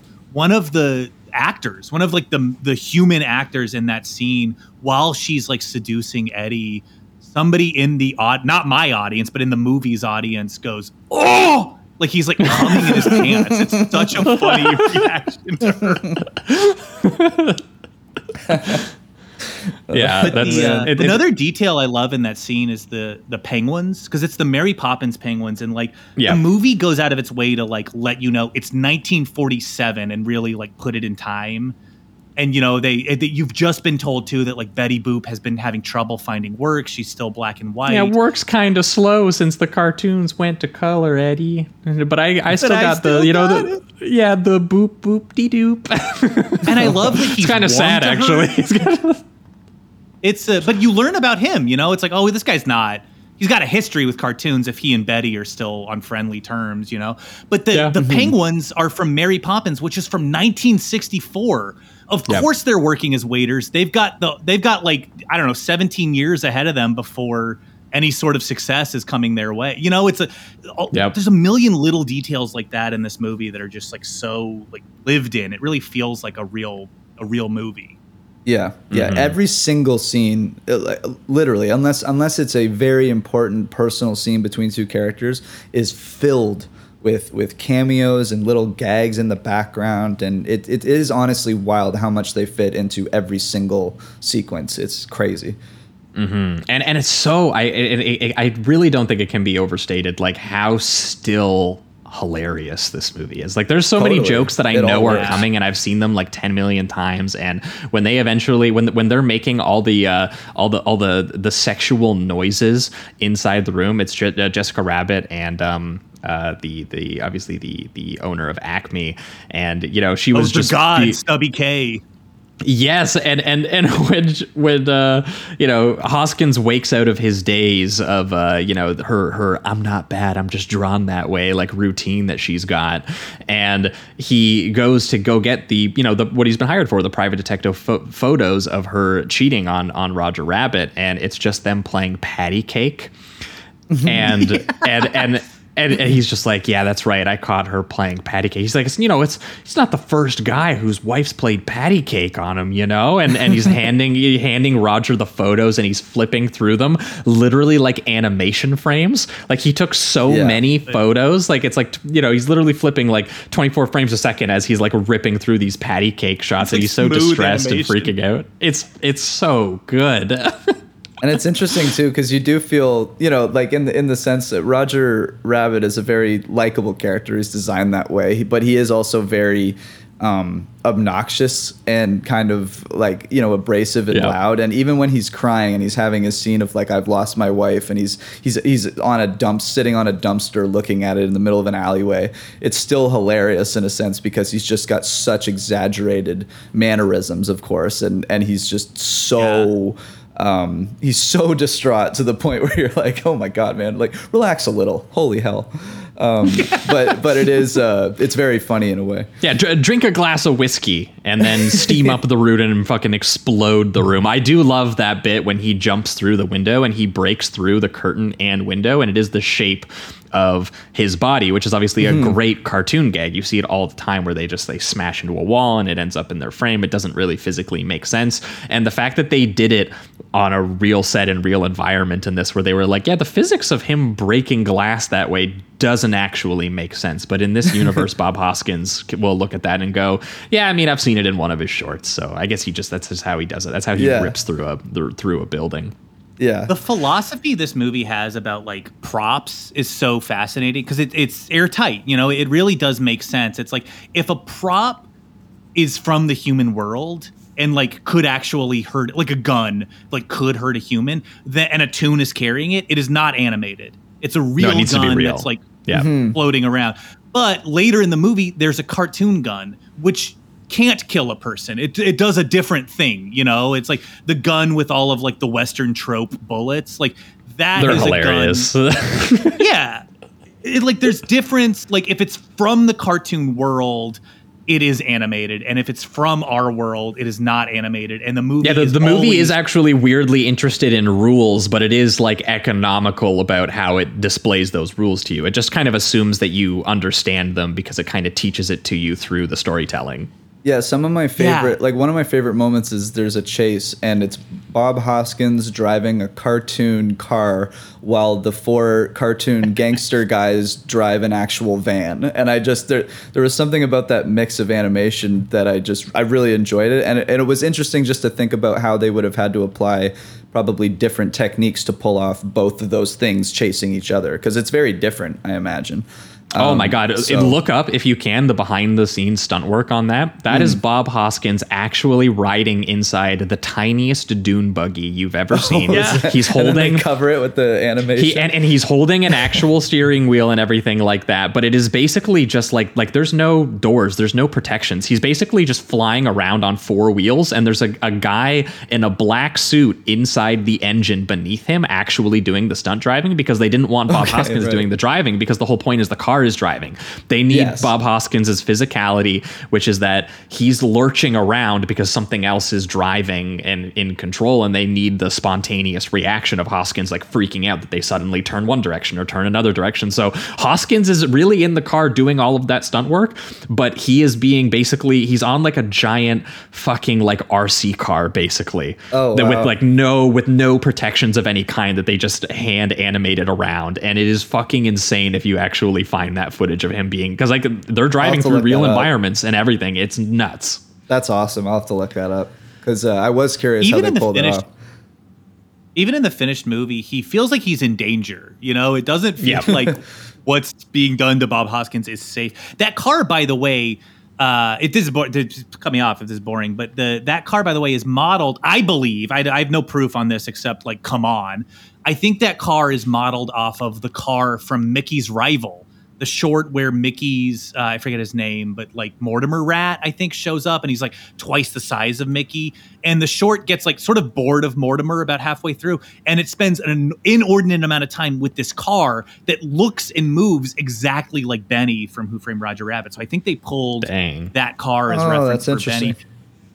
The same way that as a kid, I was very frustrated that the weasels weren't real in the way that like there were no weasel shorts I could then go back and watch because I liked them so much. But they're hilarious. A little bit based on the weasels from Wind in the Willows from, I think, 49, the Disney short or the Disney film. Yeah, I mean, like I love all of the scenes with the weasels, because similar to the one with the car, where it's like you're seeing this, you know, there's some of the best scenes where you get the animated stuff like really interacting with the real environment, because the car is doing some amazing things, like actually crashing through barriers. Which, again, if you see the behind the scenes stuff, like there's nothing crashing through those barriers. They're just like they had to create this thing where, you know, they basically just like rigged a barrier to explode off screen, but they had to time it with real people who were driving the cars around them, because there's actual stunt drivers and there's actual people walking through the streets. It's a real set. So, but then they were just like, and here's the explosion timed, and all the people have to react to it, which is going to be eventually the car crashing through or doing whatever he's doing. And the weasels get a lot of that stuff too. I love that slapstick suspense sequence when the weasels first arrive at Eddie's place, and obviously they have that great gag throughout the whole movie where they start laughing, and when they start laughing they basically just like become useless because they just fucking love gags, and you can always trust a cartoon to just fucking think something's hilarious. But that whole sequence when Roger he handcuffs himself to Eddie, being like, oh my God, Eddie, you gotta help me out of this situation, because essentially, I'm assuming people have seen it, but like, there's a reason it's called Who Framed Roger Rabbit. Mr. Acme gets murdered, and Roger is obviously the number one suspect due to the circumstantial evidence that the last time they saw him, they were showing him photos of Acme playing patty cake with his wife, and him crying and freaking out and doing everything that he's doing. And in the meantime, also, I think that's partially when we're introduced to Christopher Lloyd's Judge Doom as well, and his black cloak and giant fake chiclet looking teeth, and just sort of a cartoonishly oppressive vision of like a violent authority figure. And he's the one who has hired the gangster weasels to rein in the insanity of the Toons, but doing so really, really ruthlessly by putting them in this dip that is a mix of, I think it said, turpentine, acetone, and benzene. It's functionally just like acid that he brutally melts and kills Toons inside of, which is a detail where it almost looks like he has like blood on his glove after executing the little cartoon shoe. And I know at one point too, they even suggested that like they're meant to say they are just genociding the Toons, that they actually wanted to call it not the dip, the final solution at one point. And I think Disney actually told them that they couldn't do that. Because they were basically like, look, we want to make Christopher Lloyd like an actual Nazi. You have against Toons essentially. Yeah. But going back to my point, the fucking weasels and the way that they are actually carrying the little handguns around and the Tommy guns around, which are being held on little wires while they're in his apartment, the way that they'll fling a chair and, Eddie is holding Roger in the sink, basically drowning him, being like, I got nothing here. I'm just doing my dirty laundry, all of that. And the way the weasels are actually threatening to him and holding a gun to his head. And it does help that gun feels real. You will believe it that Bob Hoskins, that a cartoon weasel is threatening to blow Bob Hoskins' brains out in front of you. And it's not just like, like that's something that would happen in this movie, you imagine. Yeah. Or the little splash for the sink water that he does. Yeah. The little details are how did they do that now that I think about it? Yeah. Because the weasel actually does splash water at him. That's true. They paid him. They paid that weasel to splash the water, and he did it. Yeah. And having the cartoons, like, that they're already predisposed to being violent and violence in general. So when he does point the gun at him, you're like, yeah, this guy's totally ready to blow him away. And then I like that, like, when we get to the Acme factory where Christopher Lloyd's introduced, at first they're just showing like a bunch of the kind of almost classic cartoon weapons that you'd see, like a hammer or a big axe or like that missile the mallet with the boxing glove in it. Yeah, stuff like that, exactly. And then when you're introduced to Lloyd and you get the dip, there's just something so much more visceral and real, especially the way he dips the shoe in there. Like, he does it incredibly slow, so you get like the shoe reacting to his body melting, and it's actually screaming, and it really is. And like you said, Josh, it has like the blood, it basically heavily implied blood at the end, just dripping from his hand. And like, I was watching it with a buddy, he just happened to come by for a little bit and watched a little bit of it, and it happened to be that scene, and he said out loud, he's like, why is he going so slowly? Like, because it just seems so much more extra torture just to do that. He could have just dipped it in, and it's not like that's any better. But like, it's really, he's trying to harm the Toon, and it's just and it wants to fuck with you. It wants to be like, hey, look at this beautiful Dumbo that we have on loan from Disney, just hanging out on set. Don't you love Dumbo? Now here's one of Dumbo's friends. Now here's him being excruciatingly murdered right in front of you, you know, and it's like the cutest design. So perverse thing too. They don't grab like one of the like more rough around the edges kind of cartoons that you've seen more violence done to or done themselves. Instead, they have like the cutest little shoe cartoon get it done to them. It's just so much more crude and mean. I feel like it almost softens the moment in a helpful way, because it's so cute that the scene almost takes on this vibe of like, okay, well, that thing was clearly designed to die. You know, that thing was designed to elicit the most emotion. It doesn't feel like a real guy got killed. It's like, oh, okay, you know, it's the bunny in Cool World, to jump ahead, the bunny who gets ripped off in the dice game. It's almost like, the bunny is so cloyingly cute. He was designed. That was his function, to be drawn, was to be fucked with. Or Exactly, yeah. I mean, you definitely wouldn't feel as much, maybe you would, but Baby Herman is, not as cute when he's smoking his stogie and like saying like, hey, toots, like, check out my 3-year-old dinky, or whatever it is that he's saying. I actually think it would be way rougher. I think it would be way more disturbing to watch Maybe because Herman it's an actual killed. Baby and not a shoe, so you would be watching like a baby just fucking melt away. Hold him by his diaper, dropping him in. Oh my God. He's a guy, he's like a character with dimensionality rather than just like a cute shoe that's like flirting with another shoe. Like I think it would be more fucked up shoe to kill rights, Baby Herman. bro. Oh man. That shoe did not deserve to die. No. Oh. No, all he wanted to do was snuggle. He wanted to make people laugh, but wanted to be worn around the world. Instead, there is a conspiracy to murder Toons, and something to do with Acme. He was the true owner of Toontown, and if he were to die, his will would be to leave it to all of the Toons. But clearly, someone wants to subvert that in some capacity. Could it be the most evil man you've ever seen on screen? Right away. He's sinister the moment you look at him too. It's kind of wild, that character introduction. Yeah, because as we've been saying, like, Bob Hoskins has a little bit of a thorny relationship with Toons, but even he goes immediately like, dude, this guy is like incredibly what the evil hell? And like to a racist degree against Toons. Yeah.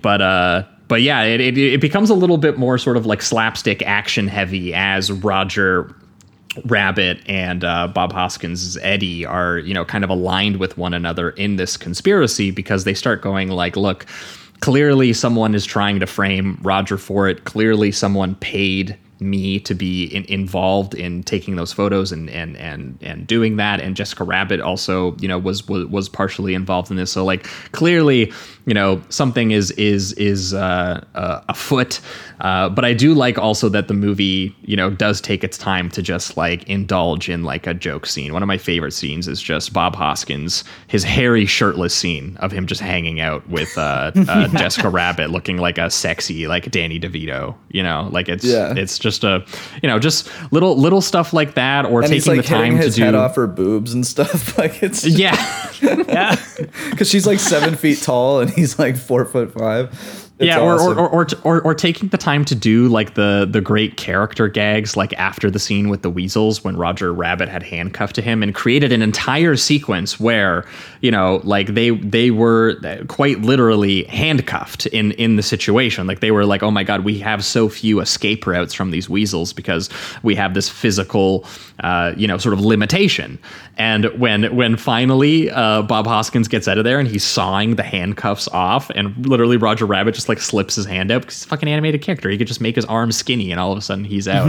And just Bob Hoskins gets one of the best like lines and reaction shots you could possibly get, which is being like, you could have taken your hands out of those cuffs at any time through that whole set piece where we were stressed we were gonna die.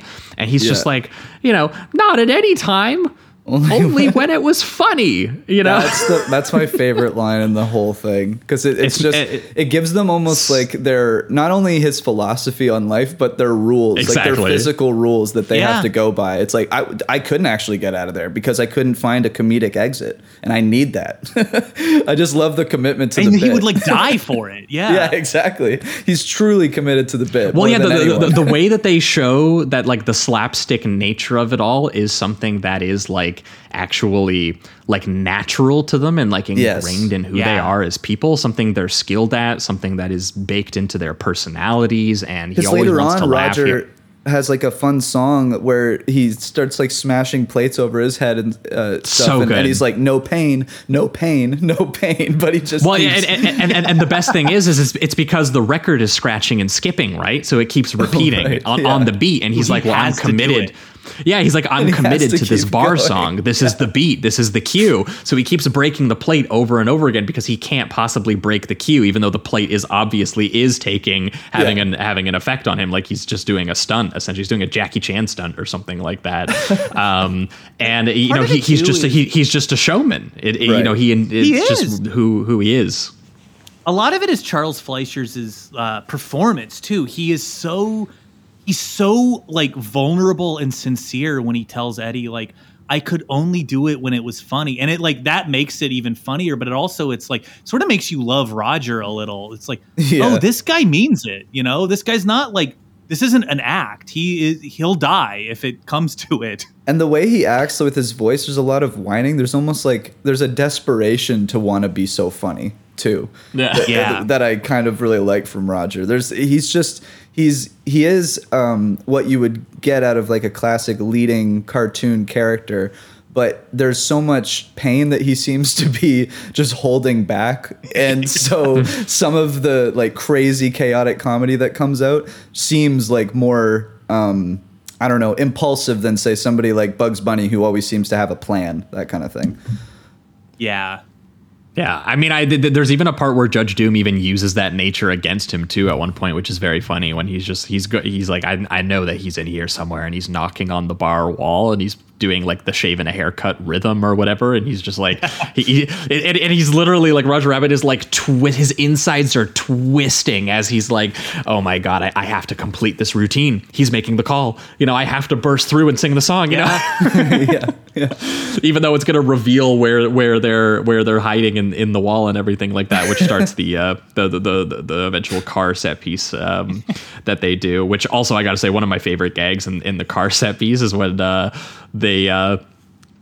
which obviously there's some amazing stunt work too, where like the weasels are chasing them on the bikes, and they're crashing into cop cars, and the cops are like flying hundreds of feet in the air and everything like that. But there's a part where they smash the button or the lever, where it's like, this fucking lever, idiot, as it pops out, and he pulls it down, and the wheels shoot up, and the car goes over top of the cop car. But then they're about to hit a bridge, and I love that the car Benny, which is also voiced by Charles Fleischer, by the way, he's a really talented guy. That line that he gets was like, what do you call the middle of a song? And I don't even know if they actually say it in the dialogue or not, but that is shot with a POV shot of them crashing into the fucking bridge. So the gag is completed by the actual physical shot, which is incredible. Yeah, another great one, and it's a full-on reference, I think, to a Bugs Bunny and Daffy Duck sketch, which is the open season one, the one where is it Elmer Fudd? He's hunting down Bugs Bunny it's Elmer Fudd and it's Bugs Bunny and I think Daffy Duck, and they have that whole, it's the reverse psychology gag where he's just like, it's rabbit season, it's duck season, it's rabbit season, it's duck season, and then they switch on him so Daffy Duck gets shot, and they do that exact gag in this when he's trying to make Roger Rabbit take a shot of alcohol, and he's just like, he says something like you do want to drink. Yeah, you do want to drink. I don't want to drink. You do, you don't. And then he drinks it or something. I just love that was a direct reference. Yeah, because he does it enough times that he switches until he convinces him to do otherwise. Right. And that's, I can't even remember what year that was from, but I think it's the 40s, which is the open season sketch from the Bugs Bunny and Daffy Duck. So it was just cool to see that exact reference, but done with alcohol this time. It actually comes after the timeline of this movie, which means Eddie invented that and Bugs Bunny ripped him off. Really? I thought it was an older cartoon. I didn't realize. No, it is. I think Branson's just saying that it didn't exist at the time that Eddie did it in the film. Like it came out. I see what you're saying. Yeah. I see what you're saying. I think the short is from like 51 or something. Yeah, no, there's so many gags like per minute in this. You can't even like catalog, all of them. Like it's ridiculous. While also maintaining, like a little bit of the, the noirish intrigue of the mystery, and doing a little bit of the, the sad backstory stuff, like when they go to the theater, and Bob Hoskins actually tells Roger like why it is that he is sort of bitter towards Toons, that he had a piano dropped on him from 15 stories, and he had red eyes and a squeaky voice, and it was horrible. And I love that Roger's just trying to like enjoy the cartoons at the theater. He's just like, man, because that's Goofy's appearance. Goofy isn't playing in the theater, and he's like, man, I love Goofy. Goofy's like a genius. You could tell that he like reveres him as like a fellow just like actor and creator, essentially. And I love that bit too, when he's like, well, what's coming on next? I hope it's another cartoon. And then it's like a newsreel, and he's like, oh man, a fucking newsreel to deliver some exposition about the Cloverleaf conglomerate that, might be involved in all this greed, sex, and murder in Toontown. The plot, exactly. Boo. That was the most relatable back joke to the car to chases. Kid, too. Oh yeah, for sure. But yeah, I just love that it maintains this balance of wackiness and darkness throughout. Like just the, Bob Hoskins interrogating the head of Roger's cartoon studio, revealing that, I was just trying to blackmail Acme, I wasn't trying to kill him or anything like that. And before he can get anything else out, like a giant silver pistol just actually blasts him away. And there actually is like, there's not the blood squib, but there is the actual like tearing of his suit and everything as the impact hits, and he's getting killed, and, almost kills Eddie as well. And again, Hoskins has to do like a fucking crazy role that he does in that scene too. It's a very sweaty physical performance, and really committed performance, considering that he's hanging out with a bunch of cartoons. There's even like a couple moments with I think it's with the cartoon studio CEO. They have some decent lines when they sneak into the studio, and he's like, you need a heart before you can have a heart attack. But one of my favorite lines is, I'm a cartoon maker, not a murderer. And he's like, everyone's got a hobby. That's a great line. But then they even do have some kind of more like gangster imagery where they put his tie into that machine and start rolling it up. It's like a violent interrogation sequence straight out of just like a noir. Yeah. It felt like that reminded me of like Kiss Me Deadly or something. It's just like the most fucked up thing I could do to a guy. Yeah, exactly. Yeah, and then it leads to a set piece where obviously Eddie at some point has to go into Toontown because Jessica Rabbit has kidnapped Roger at one point, despite saying that she was only hired to take compromising photos with Acme. He's not sure. That's when I think he gets the Yosemite Sam 6-shooter with all the sentient Western bullets, which are pretty funny. Yeah, and, he's chasing her into Toontown, and Hoskins does get to do a whole sequence in basically like the full animated world with some some pretty great like physical gags where he has to learn the logic and physics of that world. They even do steal the Red Hot Riding Hood bit, not just the one where the wolf is whistling and hooting at the sexy lady, which is what most people remember, but that whole bit when he chases Little Red Riding Hood home and instead gets sexy Granny, who's dressed up and actually wants to have sex with the wolf, and he's like, oh no. And they actually do a whole repeated set piece of that in this, where he's trying to chase down sexy Jessica Rabbit, and instead it's like it's this old woman who's chasing after him. And they also do a little bit of that gravity bit when he opens the door, and they're it's all the it's a nonsense door that's at the top of a skyscraper, and he just seeing Bob Hoskins get to do a moment that like Wile E. Coyote would be doing, where he's like, I've ran off a cliff and now I'm in the air for hanging here pondering my mistakes before before Tweety Bird comes and fucks me up. One of my favorites like the little is things of like he'll fall out of frame and his hat is still spinning, and then impossibly his hand reaches back up into the frame to grab the hat. Is like, he's in Toontown. It's like he can't stretch his body, but he can still like break reality in certain ways because that's the rules of Toontown. And Bob Hoskins sells it so perfectly of like, this is not fun for me. Like, I hate that this is happening. Yeah, yeah. And it's really cool, too, to see him be affected by some of the more animated physics, like when he's in the elevator with the dog. Who is honestly, I can't remember what his name is. The elevator Droopy. host. That's Droopy, right? Oh, that's Droopy, right? Yeah. And you can tell by the way he speaks, like he's droopy. Have a good day, sir. It's so funny, and just calling him sir at the end of every single mishaps is just absolutely hilarious. And I love that floor, sir. Yeah, and you get to see Hoskins like shrink into like a what's that instrument that's kind of like a accordion or whatever. The accordion, yeah. Yeah, he's kind of flattened, and then he goes back into the ceiling when it goes up, and like just tossed out of the elevator. It was just awesome to see Hoskins have to go through that as well. Once he starts to, he even at one point takes the revolver because he's trying to battle the cartoons, so he has to use one of their weapons and like send 7 of those Western styled bullets into the tunnel and everything. And they all get lost because they can't see. They're like they're so old. Yeah. They're like, where did he go? He went that way. Yeah, it's great. I love an the old sequence. Pat Buttram doing one of the bullets too. That's cool. That's cool. Brought out everyone for this. Yeah, no, there's some hilarious, just like, seeing Bob Hoskins have to deal with the animated use world physics and everything like that. When he's walking along the shadowy alleyway, like he's in a noir, and then he sneezes and his shadow says Gesundheit. Yeah. Or there's like and this is obviously where the Bugs and Mickey part is that we were saying is not necessarily the best use of Bugs and Mickey. You would think that they would have a little bit heavier hitting of a scene like that funeral scene. I do like the bit when they're like, you don't have a parachute, man, and they're like, we have a spare, and they hand him a spare tire. That feels like something fucked up like, that those assholes would do. Yeah. I do like we got an Aren't I a stinker.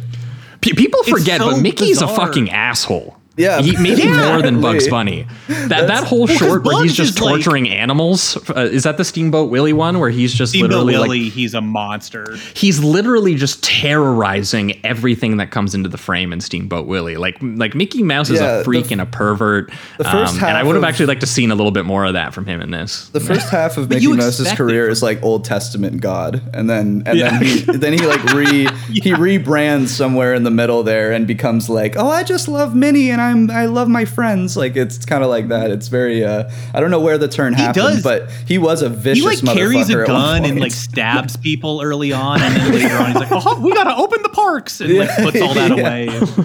Yeah, man. But in this movie, he's more disturbing than Bugs, because Bugs you expect like murder. Like Bugs is not above like killing a guy for sort of no reason. Like that's fine. But when Mickey just laughs, that's like way more fucked up. That is, yeah. There's like more ominous energy to that for sure. Like he didn't have to do anything. He's so in charge. He's king. He's Mickey Mouse that he just watches them get tortured and laughs at it. He's just like, this is all entertainment for me. I'm Mickey Mouse. It's a lot more horrifying than Roger's natural predilection towards just like entertaining people and making people happy and making them laugh. Right? Exactly. It seems more sweet. Exactly. I even like that Jessica Rabbit says that at one point, because Bob Hoskins is like, like, what do you even see in this guy? Like, you're the sexiest cartoon anyone has ever drawn in the history of cartoons. He's an annoying rabbit. And she's just like, he makes me laugh. Yeah. Like, it's adorable. And it's bolstered by Betty Boop's line, too. Betty Boop goes like, you get a lot of world building when he's like, that's the dame that's married to Roger Rabbit. And she goes, yeah, lucky girl. And it's a Toon would be more sexually attracted to comedy than anything else, right? Like that makes enough sense for the movie to function on, Oh, totally. Mm-hmm. Yeah, he'd be king for sure.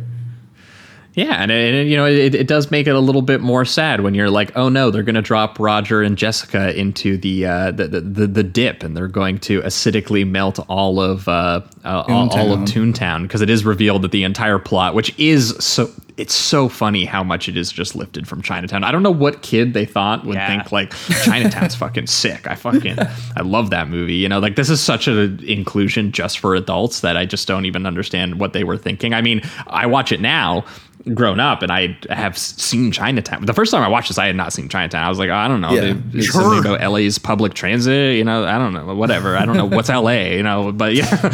but now I watch it and I'm like, oh my God, they actually did fucking do that shit in the history of LA. And, and it literally, when Christopher Lloyd, who was meant in the script to be basically a Nazi, is declaring the vision of LA of like freeways and billboards and gas stations. He's literally just describing what LA would be in a couple of years. And it's like, as if it's like this amazing, not hellscape, but it will be because he's evil monologuing about it and everything like that. But just to include that as like the ultimate political conspiracy of all of this, that he is genociding cartoons over Los Angeles real estate to create endless highways that nobody likes. Everyone wishes that LA had a functional public transit, like the one where Bob Hoskins and all the poor delinquent kids just like sneak on the back of it and are like, why even pay for this shit? Like, we don't need to, who would drive a car? Who would sit in a car and look at billboards for 5 hours when you could just have the best LA transit that, I think at one point they literally say LA has like the best transit in the entire world, which is it gets a huge laugh when you watch it. Yeah, a joke even in 1988 that was funny, but is probably like even funnier now. And yeah, like that had like if that played at a rep screening in LA, which I'm assuming where you watched it, Branson, that has to be like a knock down the house kind of joke line. Or they get so mad they just people are throwing their bras at the screen. It's funny. Yeah, they love that shit. It's also like, it's interesting that like, because Toontown is sort of like a stand-in here for the neighborhoods in the Chavez Ravine that were like demolished to build Dodger Stadium. Like there is like there's a lot of real world stuff that's very sad and a huge bummer. And there is this sort of like Once Upon a Time in Hollywood sort of like revisionism happening in this movie that makes it like, there's this very like melancholy undercurrent to the movie of like, of course, none of this actually happened and Judge Doom actually got his way and people actually died. Like it's very sad. Yeah, but they were like, what if Bob Hoskins was there and he did a little vaudeville dance that made a bunch of weasels literally laugh themselves to death, and then they sprayed Christopher Lloyd's Nazi with acid dip and he just like exploded. Oh yeah. What if that was what the history of LA actually was that we wrote about? I love the transition with Lloyd as well, where he, like, at first they have, again, kind of a very, because without the reveal you don't necessarily know that he's a toon, and he starts to get rolled over by the giant cement roller, and oh my God, it's kind of crazy because at first you're just like, this is happening like to a man on screen in this PG-13 film. This is fucking wild.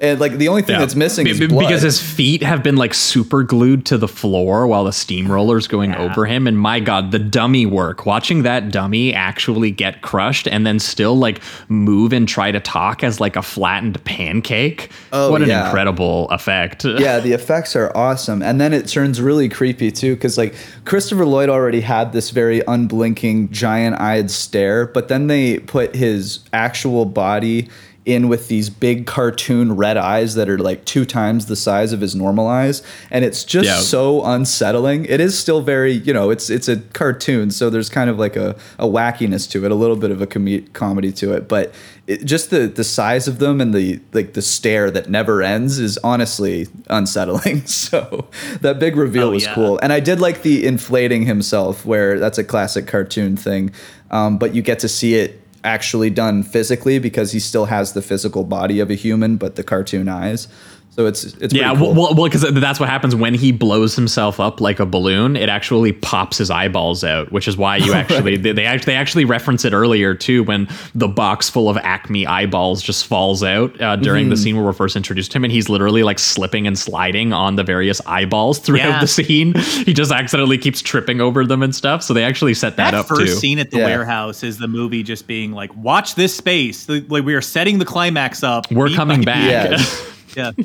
Yeah, totally. Now, but you don't expect to see Bob Hoskins like on a pogo stick and like doing pratfalls and like juggling Banana and all slipping. the shit that he's doing while Roger and Jessica Rabbit are being like threatened with the acid nozzle as if it's like a laser in a Bond movie where they're just like tied up and it's slowly getting closer to them. Like it's such a ridiculous climax. I do love the sweet little line that she tells him where she's like, "You are magnificent. Better than Goofy." That's just great. That's yeah, because awesome. Goofy's his favorite. She knows, and it's so romantic. I love it. And also, I love that there's the subtlest implication that she might have slept with Goofy. Yeah. Oh yeah. Wow. Goofy's got it going on, but not like Roger. Yeah, I mean Goofy's a star. That's what we learned from all of it. And also Goofy's been cleared of charges, more importantly, That's right. He's not a spy for the communists, and maybe he's got that D. We don't know. It does feel like a movie where like Goofy would be credited as like Goofy, like in parentheses, archival footage, It's like Goofy as himself. Yeah, no, it's a great climax. I grew up watching this film, so I've always with this film I've always just found more and more detail to it that I never picked up on. This was my first time picking up on that the singing Sinatra sword is meant to be from the Prince Valiant comic stuff.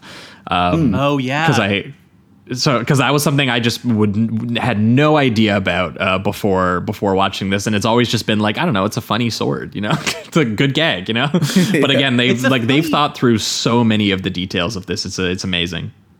It really is so, because it's so funny, like Sinatra, the Wizard of Oz melting scream that fucking Christopher Lloyd does too, like the witch. Yeah. It's great. Like there's so much movie history like in this one film. It really is just like full of like a love of film. And I like that they also still pull off kind of a adult joke at the end of it too, with Jessica saying, "Let's go home and I'll make you a carrot cake." I'm like, holy shit. That's a wild line. I never realized when I was younger. But yeah, it's just so much fun. It really is a very, very fun movie. And yeah, the deep historical references to animation and Hollywood is just, and noir it's very cool. There's really nothing like it. Something that's interesting about this movie before we get off of it is the surviving 9 old men who are Disney's like key animation team, who are all retired. They were all retired by this point. The last 9 old men. The last member of the 9 old men, I think, retired. Their last movie was Great Mouse Detective, which would have been a few years before this. Frank Thomas, who is the Frank of Frank and Ollie, who's like a beloved old man. He's just like everyone's like sweet-natured grandpa. He saw this movie and he didn't like it. And there's an anecdote that Richard Williams shares in the Animator Survival Kit of talking to Frank Thomas after this movie. And he was like, because he revered these guys. He looked up to them and saying like, "Frank, what did you think?" And sort of, like the very human thing of like sort of looking for a compliment from him. And Frank just sort of like he's a sweet guy, just looking for something positive to say and being like, the kids I saw it with seemed to really like it. And Richard Williams just made him crush. Oh man. No. He was like, maybe he didn't like that, Pinocchio only shows up for the last scene or something, like he could have used some of my guys a little bit more, I think his point was that Roger was not animated relatably enough. I think it was like that he was going for, I might be incorrectly paraphrasing a dead man, so I'm sorry, but I think it was that Roger, they went so hard on so many gags with Roger that he, as an animator, was like, I sort of lost his character. It's a very inside baseball complaint. Yeah. Yeah, they were like, he wasn't on model enough, man. This character that you just like... Yeah, it's like wasn't a discernible enough animated character. I mean, I could kind of see that, but I also think that it's like Roger's whole persona or personality was like trying to encompass the greatest of them all and be like the best animated character in a sense. Like that's what he's striving to be. Better than Goofy, he's meant to be a love letter, right? Yeah. So I mean, the movie does. It's Babe Ruth pointing at the outfield, pointing beyond the outfield, being like, when it says better than Goofy.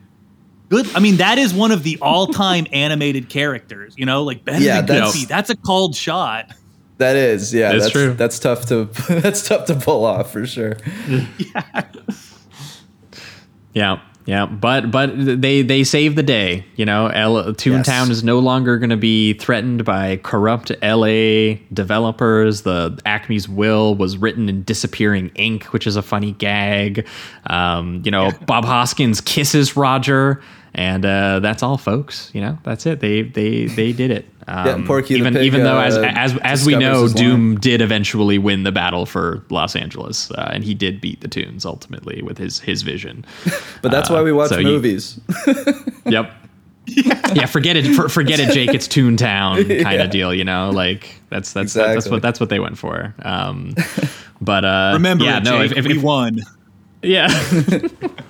If we're pivoting towards the reductive rating round, this one's a 5 for me. This one's been a 5 since I was like a kid, but I will say it's not just because I grew up with it, because there's a lot of stuff I watch now that I was like, oh man, that was not as good as I remember. That did not hold up. But this is just one that, like, again, the entire concept of the toon noir thing, merging the 1940s golden age of animation, merging it so well with the the world of film noir and noir pastiches, like things like Chinatown, and doing that on one level so technically amazing, like actually pulling it off. It's gorgeous.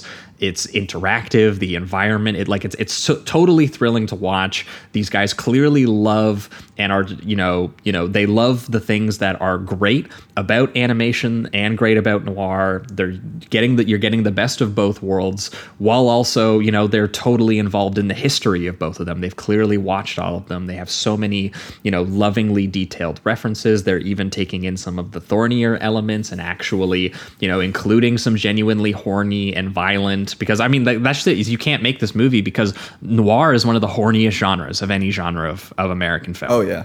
So like that has to be in here. Yeah.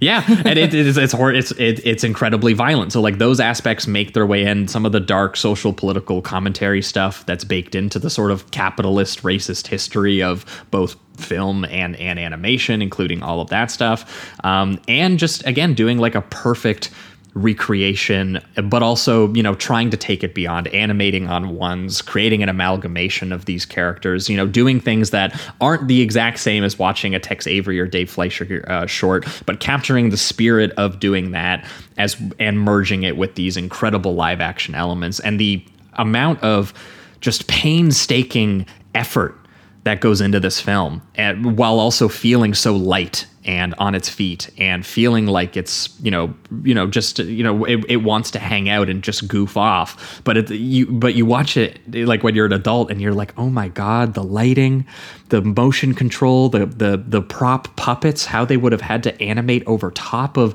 all of the elements they had to cover up because they wanted to just show a weasel holding a gun, and instead of just being like, what if it's a cartoon gun, they were like, no, what if a giant puppet man holding a clear wire held a gun, and we actually had to stage the gun's interactions in the scene with Bob Hoskins, and then put the cartoon holding it after the fact. Like it's just so you can have rules in the world that are established between cartoons and humans. Like that's awesome. Yeah. Like you only put that level of effort if you are passionate about this genre history. You're passionate about the effect that it's actually going to have viscerally on the audience when they watch this stuff. So again, this whole movie is just watching Dean Cundey get to shoot one of the most beautifully stylized, like, child versions of Chinatown, which is an insane thing to even suggest exists, mixed with Chuck Jones doing, some freewheeling slapstick anarchy kind of stuff. And it's just, again, the way it breaks the barrier between those two things, the same way that the actual characters are breaking the barriers within the worlds. Like it's formally inventive, it's fast, it's totally joyous. And yeah, as I've gotten older, I've just totally fallen more in love with it, understanding more of its movie nerd references, more of the actual production history of film and animation. And yeah, it's also just like an incredibly weird and perverted thing to have made as much money and won as many Oscars as it did. Like it's a rare moment where people were kind of right, that everyone was astonished on a technical level by this thing, and it has the actual love and passion and film chops to actually back that up, that it's not just a gimmick movie.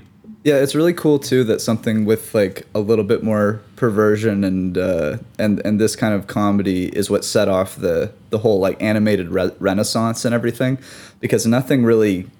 I mean, there's some movies from that I absolutely adore, like The Lion King, stuff like that. But this is just referencing noir and mixing that with Looney Tunes and doing it in a very cool and authentic way. Is just something I don't think we'll really ever be able to see again. Like they've tried to do these mashups since then, but they've usually been pretty ugly for one, and the whole use of these properties from studios, like these characters, these trademark characters, has just become incredibly cynical when they do it nowadays. Like one of the most recent ones I can think of is I was going to say Space Jam 2. Is that what you're talking about? Just fucking awful. Yeah. Just horrifying, like really nightmare fuel kind of stuff.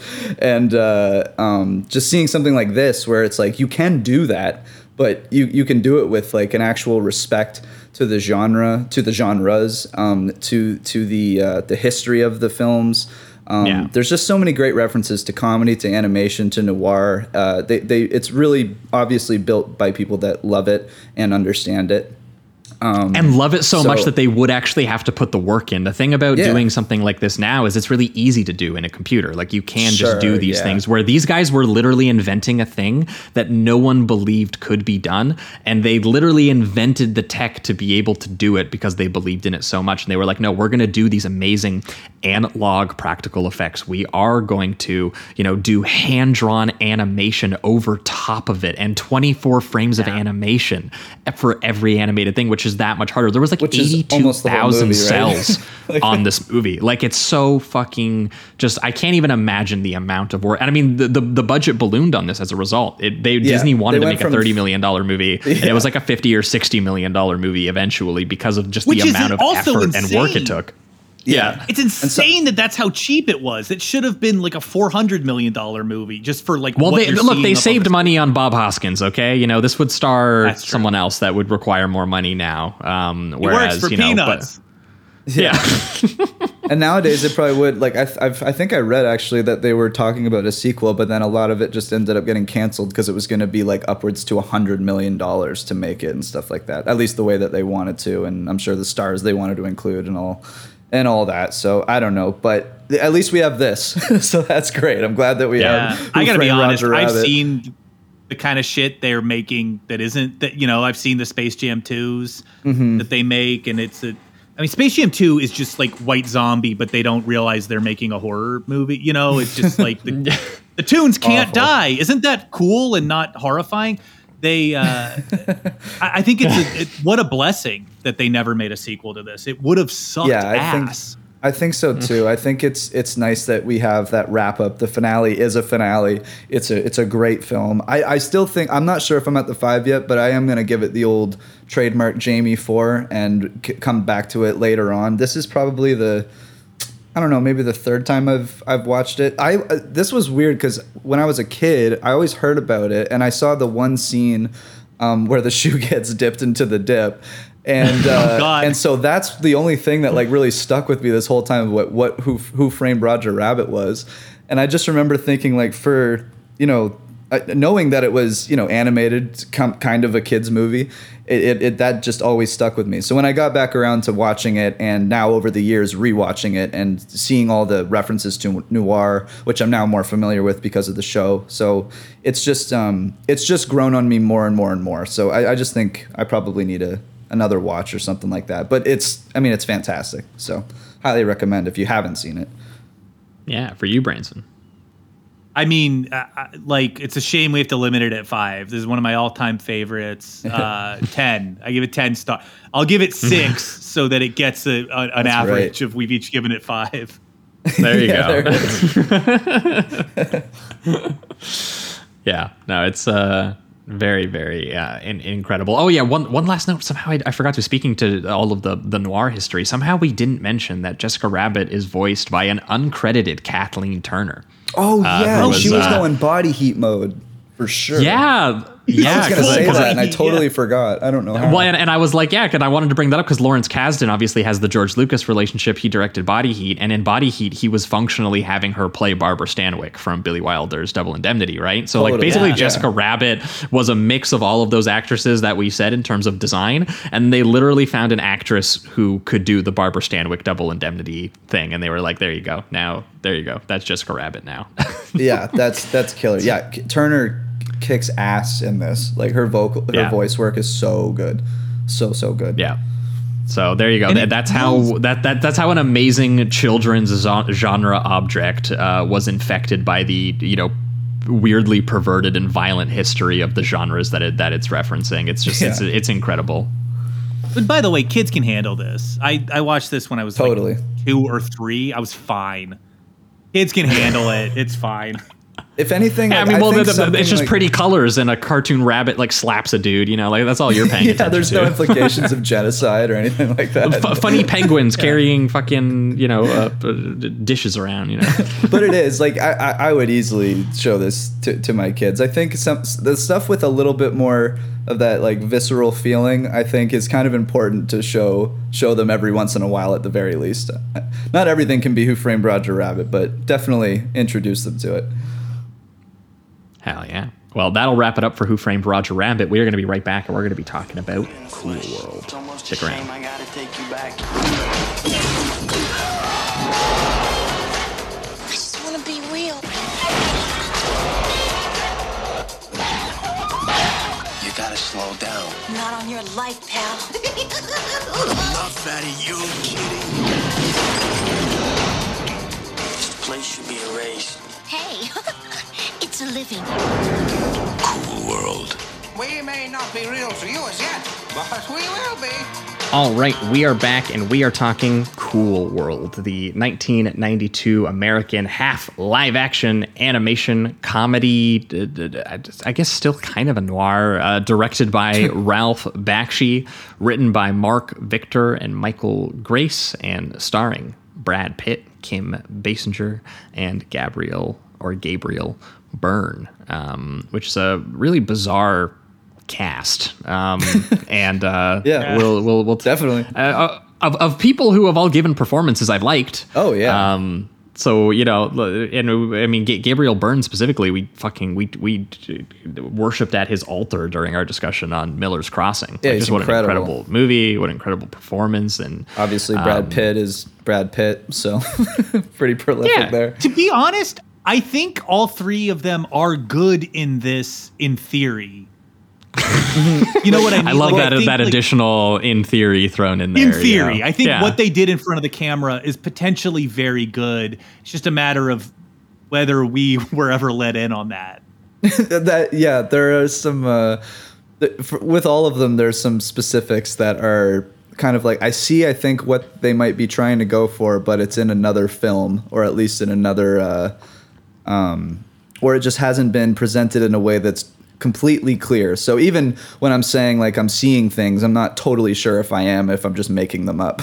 But I with like Basinger, for instance, when she eventually becomes like real and stuff, she's making some strange choices. But I suppose we can get to all that. I suppose we should do a little bit of an introduction here, but I was like, we should talk about Bakshi. Bakshi is the brain that this was born from. This is basically like, it is just quite literally Bakshi's Roger Rabbit. Like, part of the reason for this pairing is that the technical achievement of Roger Rabbit was so profound and like immediately clear to anyone who knew anything about animation, like Bakshi did, and who basically alongside Roger Rabbit being as big as it was, and I guess seeing a little bit of a revival of his career due to a Terry Toons reboot of Mighty Mouse. Is that what he worked on? Yeah, that was I believe so. In the late 80s, that had a bit of a revival. So his career was kind of coming.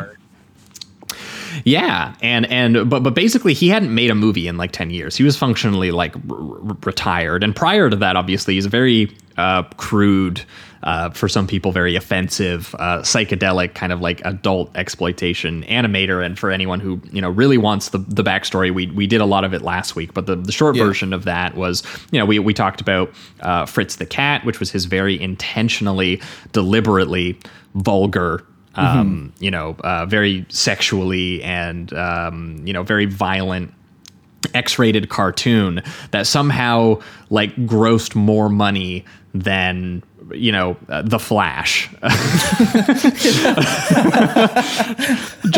For just a comparison point. I love that was a comparison. That got me. Yeah, and we credited, and we didn't love Fritz the Cat, but we did talk about it as like a really important historical object in terms of non-studio independent animation, and honestly kind of independent film a little bit, exploitation film a little bit as well. But Bakshi also had the sensibility to him where he was like, he kind of reveled in being, shocking. He was the whole point of Fritz the Cat is he's breaking formal taboos, and he's also breaking genre taboos, and he's doing it very gleefully, and he does it with a sense of experimentation, a little bit of imagination, and his work is really cheap. But there is something kind of charming to the crudeness of it, and usually he has made, like we make a lot of the point in the last episode, a lot of the time when he's doing these crude things, he is kind of putting up a mirror and trying to show a reflection of like America and some of the really disgusting imagery. It's just that sometimes he also is a little too playful with it, which is what happens a lot of the time. But yeah, because I mean, like on one level, it's like, he is trying to raise legitimate points about like white college students who might hijack a social or political issue for their own selfish desire or to pursue their own sexual pleasure or something like that. The issue is that, for every moment as striking and radical as the one we mentioned about like, Mickey Mouse cheering on a U.S. Air Force bomber plane napalming a poor black community, and or right after including like the jive talking black crows from Dumbo being shot down in the streets by a cop who is a literal pig, and like he puts imagery that is very clearly kind of progressively charged in a sense, but then he will also be like, what if I spend an entire sequence on like one of the most lazy, tired stereotypes you've ever seen, or just like 10 minutes on like a juvenile sexual fantasy that that he's jerking off to, that it's purely there for the sake of it, or so I was gonna say, like, his heart is so clearly in the right place, and I do like I should also say, I feel like I'm gonna like slag on him a lot. I like him, I admire him in a lot. We do too. Yeah, we do too. But he just like, it's exactly what you said. It's like, I have never had less doubt. There's never, other than like Robert Crumb himself, like I've never been less like in the dark about what a dude likes to jerk off to. Like he foregrounds that so hard in a way that it's like so unpleasant to know about. He's like an and it's so funny how it rubs up against him as like a guy who clearly has like socioeconomic and political considerations on his mind. Like Wizards was the funniest one for us because like there's so much genuine like nuclear anxiety and sort of military propaganda and Nazis. Real anxieties about fascism and the Holocaust, and it's actually comes out in this like surreal gothic apocalyptic imagery, like the rotoscoped animation in that where he takes old war and battle movies and turns it into like this surreally expressionist sequence of these characters like really tearing each other apart, starting a literal Holocaust in like a Tolkien Hobbit Fairyland universe or something and like you're that. Having And these fairies and these like dwarves and these very almost children like fantasy creatures reacting to an actual backed green screen of footage of World War II and the Nazis rising and all of that. Like it's fucking insane, honestly. Yeah. So he'll do something so sharp and targeted like that, and then he'll be like, but also there's a wizard who likes to smoke cigars and like slap a hot fairy's ass who's wearing a thong. you know, and he'll be like, I'm not sure this is as sharp. I feel like, you know, he got a little distracted and his pencil kind of went a little bit of a different direction for a little bit, you know? It's kind of like that, which in a sense I kind of find charming. It's like he's one of those dudes that he's taking his story very seriously, and then he can only do it for like 30 minutes to an hour, and then he trails off, but he forgets to edit out the little sexual doodles that he was doing before he got back on track. Like that's just what it feels like a lot of the time. But he just leaves them in, you know? Yeah, exactly. He's like, well, you know what? This is honest. This is going in. He could use like an editor or just some like a guiding hand, just being like, "Oh, Ralph, baby, that's nobody's business but you and your wife." You know, just like Although with this one, I guess it seems like if anything, I kind of it seems like he got a little bit neutered with this apparently. This time I'm kind of saying probably the opposite of what I was saying in Fritz and Wizards, which is that I almost wanted to see more of his like just authentic vision, whatever that crazy shit would have been, you know. Not that there's a couple moments in here obviously that have very much the Bakshi charm. It's just that it's a very charming movie in a lot of ways. There's a lot of moments too where it almost just knowing there's no way not to know like the production hell that this went through, and like you can kind of see it in the edit and the movie at times. Oh, he got neutered, and he just was getting screwed around by Paramount so hard. It's impossible not to feel for him on it, but like he throws a temper tantrum on screen numerous times when he just tells his animators like, yeah, just put whatever on the screen. Like the first scene with Holly and Brad Pitt where they're interacting at her apartment.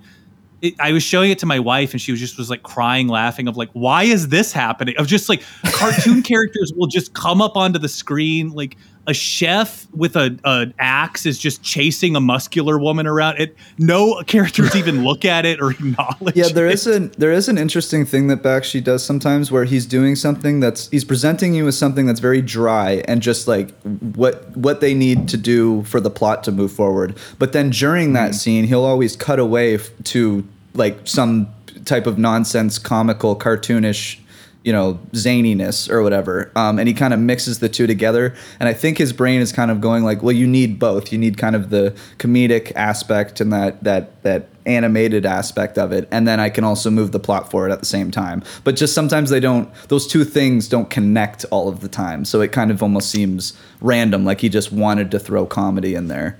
And what I imagine happened here too is because part of the story is that, you know, he came up with a world and a character and some plots. And he wanted this idea of like, what if a cartoonist, because obviously he's like, what if Bakshi, you know, created a comic book while in prison that made him an underground star to the underground comics type people, the people who were reading Robert Crumb and that kind of stuff.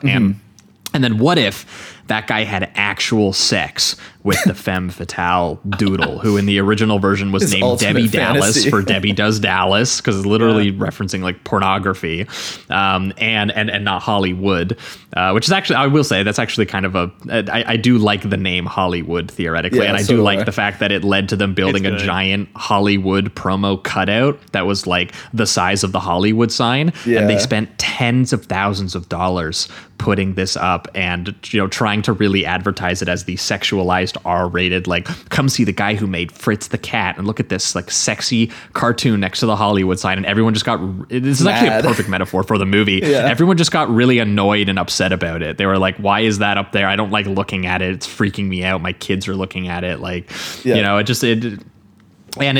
didn't have the rapturous response I think that they wanted when they were like, Ralph Bakshi does Roger Rabbit, you know, the guy who is famous for all these amazing animations that, you know, people have, you know, a lot of them have been enjoyed by people, and you know, then all of a sudden it was like, you know, but that's just it, is that the idea of even pitching them after the fact of Roger Rabbit was the problem, is because Roger Rabbit, as we said, has a lot of subversive kind of adult elements to it, but it's really smartly included with the history of the actual old animation and the actual old film noirs. And there's a certain level of kind of like a line that they walked kind of perfectly. And Bakshi has just never been a guy who I would say delicacy and balance is the thing that he's known for. No, grace is not his strong suit. No, so he went into this being like, actually, I want to make the full R-rated version of it, and it had this whole story about how, like, you know, like there was going to be this, you know, relationship between the human and the cartoon, and it was going to give birth to like this, like, you know, sort of like mixed race child that was going to come and try to hunt down the cartoonist who abandoned him. There was like some father-son stuff to it, and he basically said that it was going to be like a crime horror film, and he compared it more to Frank Miller's Sin City, is what he said that he wanted to make. And it was supposed to be Brad Pitt and Drew Barrymore as the two characters, but the studio, as they were getting pages in and as they were entering pre-production, they were like, dude, what the fuck? You said that this could be like our Roger Rabbit. We want to make money. We want to get nominated for an Oscar. Like, what do you do? We want a PG rating. Like, what are you talking about? The last animator got a Lifetime Achievement Award or something. They were like, we want movie stars. We want fucking, you know, Brad Pitt. Who's heard of this motherfucker? Get Gabriel Byrne. You know, Kim Basinger. Year they were like, oh, Brad Pitt, not a sure thing. Gabriel Byrne, though, that'll put some buzz. Just an incredible time to think about, you know, that they were like, you know, these people would kill to have Brad Pitt in anything now, right? Yeah. So but that's just it. Like, that's what results in such a messy movie. Good luck finding a poster of Cool World that isn't Brad Pitt's face taking up 80% of the poster, and then like some cartoons in the corner. Like they don't want you thinking about the rest of the movie. No, like, well, I mean, Bakshi wanted Brad Pitt so bad, despite the fact that he wasn't like a star yet, that he actually wrote the role. Like, they added this character. Like, this character wasn't in his original script. And when they made him recast Gabriel Byrne, he rewrote a whole new character just for Brad Pitt so he could still cast Brad Pitt. Like, that's how much Bakshi was all in. So maybe we should give Bakshi some credit. He saw the star magnetism early. Yeah. You know? Yeah. Maybe Brad Pitt should help a dude out and get another project made or something. Yeah, would it kill him to throw something Bakshi's way?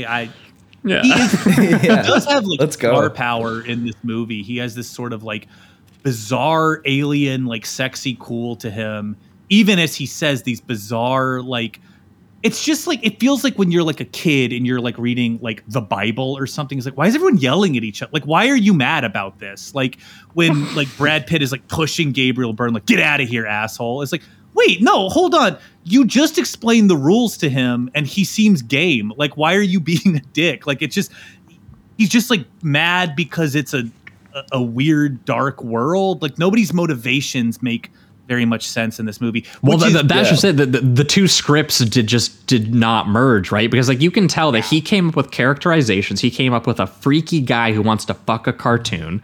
And he had a story in which that was going to actually get addressed in a dark way, where like his kid comes back to try to kill him, and like, you know, you could tell his plot was actually going to address the weird perverted aspect of this character that he wrote. And then the studio was like, well, no, he's going to go in a plot where he's going to become Superman and save the day, and you can just tell that was not like what Bakshi ever intended for that character. So it's just like nonsense when you actually watch the movie. Like, it's incomprehensible in terms of like, you know, the original inception of where these characters came from and the story and plot that they are actually asked to walk through. Like, it doesn't make any sense, and it creates this weird thing that's like, it's obviously too dark and weird and perverted for an actual child to get anything out of, but it's also not like funny or fun or silly enough to actually be fun to a child. And it's kind of stupid, and, you know, kind of has like that generic, you know, sort of adventure movie plot, you know, element where it all has to wrap up in like a third act that has like, again, like by the time Roger Rabbit's wrapping up and it's getting deeper into its like well thought out history and conspiracy and Chinatown references, this is just like a guy goes to get an object for some reason that does a thing and they have to stop them from doing that. And you're kind of like, it does, man, that's what all this was like, leading to.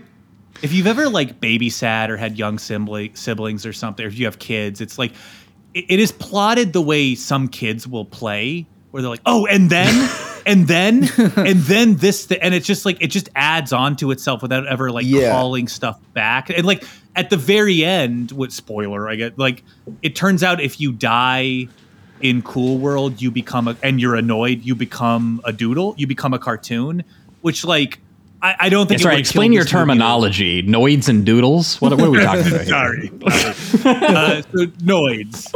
Audiences of 1992 would have been there's like we're supposed to avoid but a noid is a human being, a live action actor. And a doodle is a cartoon. See, this threw me off because I thought we were talking about the Domino's pizza guy. Noid, you know what I'm talking about? Bakshi's mistake too.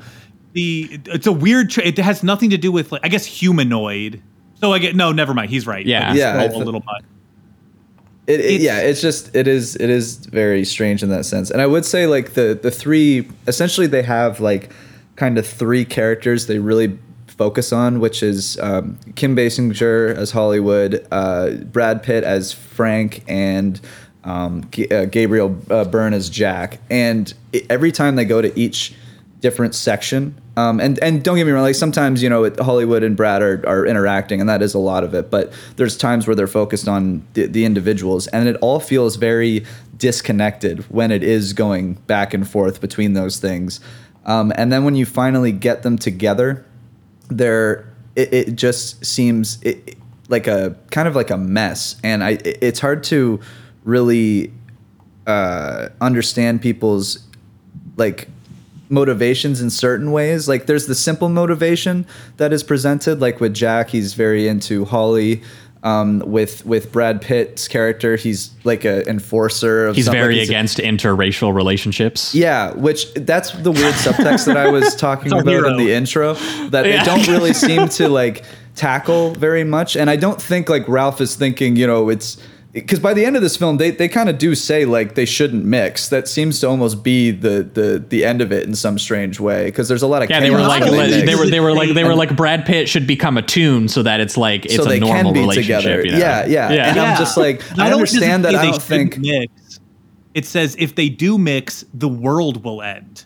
Will explode. So, which is the thing, because you imagine that Bakshi, he thought that through in his original idea when he was like, it's going to create a half toon, half human baby, and it's going to be, and you could imagine him trying to address this in a kind of playful or a politically oriented way, but to turn that into like a generic kind of happy ending moment, it doesn't work. Something gets lost in translation between the two things. Yeah, and that's the thing is that you don't. Like, I never. Sorry, go ahead. Oh, sorry. There's a thing you could say there pretty artfully of like, well, a toon isn't real life, and so to lust after like something that doesn't come from the same spring of life that we do, like that is against nature. Like there's an argument that could be made there artistically, interestingly, or even like playfully of like, yeah, it just doesn't work.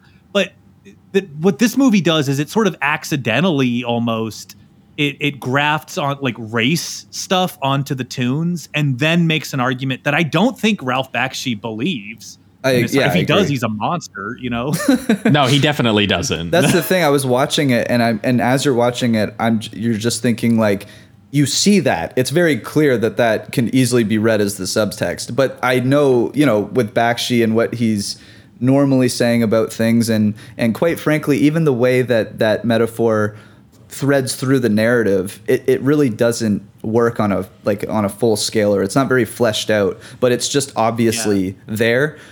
So you can't really ignore it, even though it's what you think is not heavily implied by any means. It's just there. No, it's just an accidental result of Bakshi's actual kind of like dark sensibility and like the Hollywood writers having to write a script with his characters. Yeah. Like those two things just interact in bizarre ways throughout the entire film. And is this some of the most live action that Bakshi has ever shot? Because I know that we've talked about his, like the guy's not not unfamiliar with live action. Like he did this amazing rotoscoping across so many of his animated films, and even in Fritz the Cat, we talked about his use of like documentary style sound for realism and animation, and the way that he would take like documentary photographs and actually use them as, you know, like a reference for the art that he would do. Like he was very interested in realism. The guy was interested in sort of like street level documentation, but like the opening prologue of this, I didn't realize going into this how much of this would actually take place in the real world, and how much of it would be like, oh yeah, that's just Brad Pitt as a World War II veteran, you know, turned detective who in the opening scene is seen like getting into a motorcycle accident with his mom after returning back from the war, which is kind of a funny origin story. It's so funny to be like, remember Roger Rabbit, how it opens with a delightful cartoon that like welcomes you into the world? Here, a veteran is going to kill his mom on a motorcycle accident.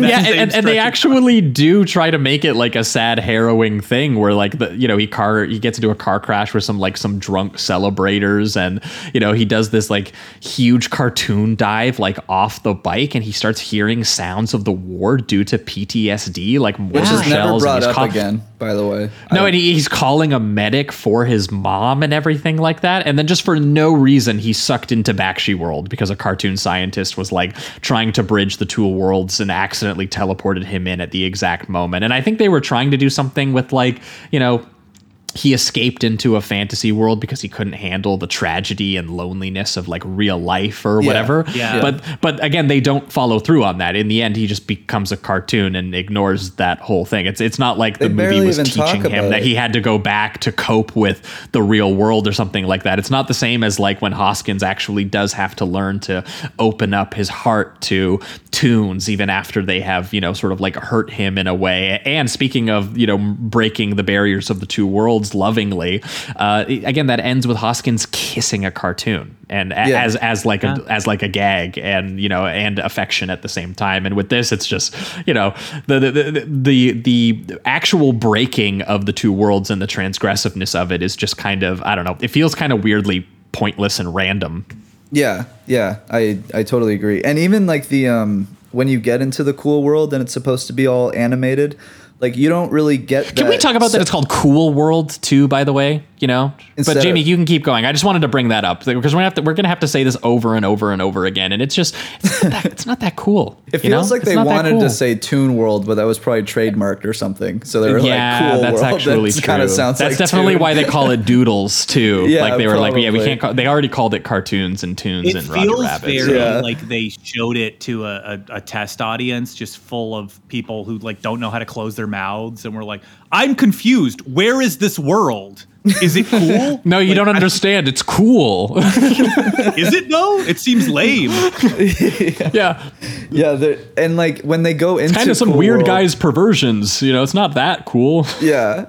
And like, well, yeah, especially the way that Holly is designed. It's wild. But with the actual cool world itself and like the sets, there may be a couple moments where they do like the full animated thing with the humans, but it doesn't look nearly as good as like when Hoskins finally goes to Toontown in Roger Rabbit. And what they do in Cool World is instead of having like objects be animated and stuff, they're almost like cardboard cutouts that make it look as if he's kind of in this 3D cartoon world. I think that's what they're going for. But instead they're almost trying to go for some like expressionist set building where it just kind of like looks sort of surreal and he kind of walks through it. Yeah. I loved that. I don't think it works, but I don't care. I loved that. So I thought that was so cool to look. It's definitely the most effort that they put in, because for the rest of it, like they are not doing the same level of like, you know, motion control or environments or lighting or props. Like again, like Spielberg and Lucas and Zemeckis, maybe not a fair comparison. Bakshi's working on a different budget level. He's a different kind of filmmaker. You know, he's not at the forefront of inventing technology to make a big budget movie. You know, he has to rely on something a little bit more crude. But even at this level, I did expect a little bit more effort from Bakshi. Like there are no shadows on Pitt when a cartoon character walks by him. Yeah. You know, when they interact, Yeah, like when they interact, it's like you can actually see Brad Pitt like clipping through the cartoon animation sometime, which is just something that you just don't have to do. You could just animate that so that doesn't happen. And I don't. It's bizarre. You can also tell that Brad at certain points doesn't know how much to give off of a physical performance when he's interacting physically with the cartoons. Like there's multiple moments where he's physically interacting with Holly, and he's either like putting his arm around her, he's massaging her, or he's or pushing her, even stuff like that. And most of the time, whatever kind of physical force that he gives off, it doesn't quite match the energy that the cartoon Holly gives. So it just creates this kind of uncanny valley a lot of the time. No, he just kind of lets Brad Pitt like hang there. I feel bad for Brad Pitt watching it because you're just like you feel like he's awkward on set, like, and he himself, Brad, can feel it as he's delivering certain lines. Like he's uncomfortable. He's clearly hitting cues, and they're kind of telling him what the story is, and that and they're trying to point him a little bit in the right direction. But I don't know. It is so kind of cheaply and lazily done that it neuters the fact that it doesn't actually feel interactive or funny, which is like the key to the movie, is that he's interacting with these real things. Ebert in his review making the Roger Rabbit comparison, because I think he said that even in his review he said he went to a screening where they literally introduced it as like, if you loved Roger Rabbit, like you're gonna love Cool World. Okay, and if you love Roger Rabbit and you're stupid, you'll love Cool World. Yeah, and so Roger Ebert like literally like quoted that guy in his review and was like, yeah, unfortunately not. He was like, a human character in Cool World will throw an arm around the shoulders of a cartoon, and the mismatch will be so distracting. It's the only thing that you can look at on the screen. Yeah, that was what he said, and I definitely felt like very similarly, and it clearly actually kind of did too. Just telling people like, yeah, just animate random shit without a script. Just go fun, do my this or whatever. Like is clearly, the sketchy gorilla head wearing like a VR helmet that flies by at one point, and it just looks like. Doodles. There's from some a weird notebook. detail to this. Oh, that's something too. Like there's certain ones that kind of work, but they'll be having scenes where it's clear that it was just Brad Pitt and depending on who he's talking to or which version he's talking to, either Kim Basinger or Holly. They're talking, and randomly as they're talking, it seemed like Bakshi was just kind of like throw in a couple random cartoon characters that just kind of circle them. They don't do anything, they don't say anything, they don't look at them or interact with them, but they're just kind of there as like, this isn't this world alive, like that kind of thing. There's just one too many things that feel like afterthoughts, I feel like. And not it does create this whole sense that the world is weightless, and like none of it really matters. And so you start tuning out, which is a bummer because it's not like the story is that compelling, but like and to take nothing from Bob Hoskins, he does a great job. He does an incredible job in Who Framed Roger Rabbit, but he is supported by the movie. When his eye line is off, they move the rabbit so that he's looking at him. When Brad Pitt's eyeline is off, the movie is like, yeah, you're shit out of luck, dude. And he's just like, it's true. Yeah, you do feel bad for Brad Pitt like watching this, because he really is just left to sit there and because Hoskins was committed and he was doing that shit. He was doing stunts with cartoons. Like he was doing some pretty crazy shit. But again, we said that he was like the world's greatest straight man to the ridiculousness of everything that was around him, kind of grounding it, and that was the relationship. But Brad Pitt is just like left to deliver flat dialogue scenes, like all the ones he gets with Lynette, the sexy doodle girl he likes, but contains himself to only having a platonic relationship because that's the rules of Cool World, which isn't very cool of Cool World, I will say.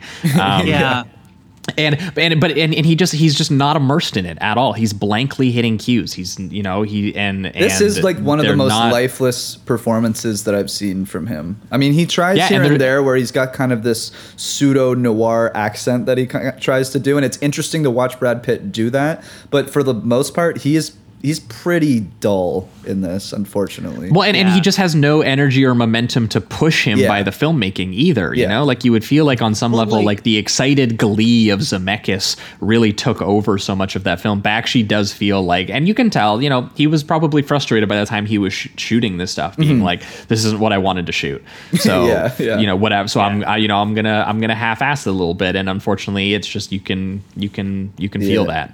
Yeah. I gotta say, I do not blame Bakshi for getting frustrated. Like, this seems like this must have been a very painful process for him. Like, fair's fair, but come on, man. Like, you know, put on your game face for the actors just a little bit. I mean, it's like, what is Brad Pitt supposed to do with lines like where at one point he's explaining, he's like, I'm a cop. I enforce the rules of Cool World. There's only one rule of Cool World. Don't have sex with a tune.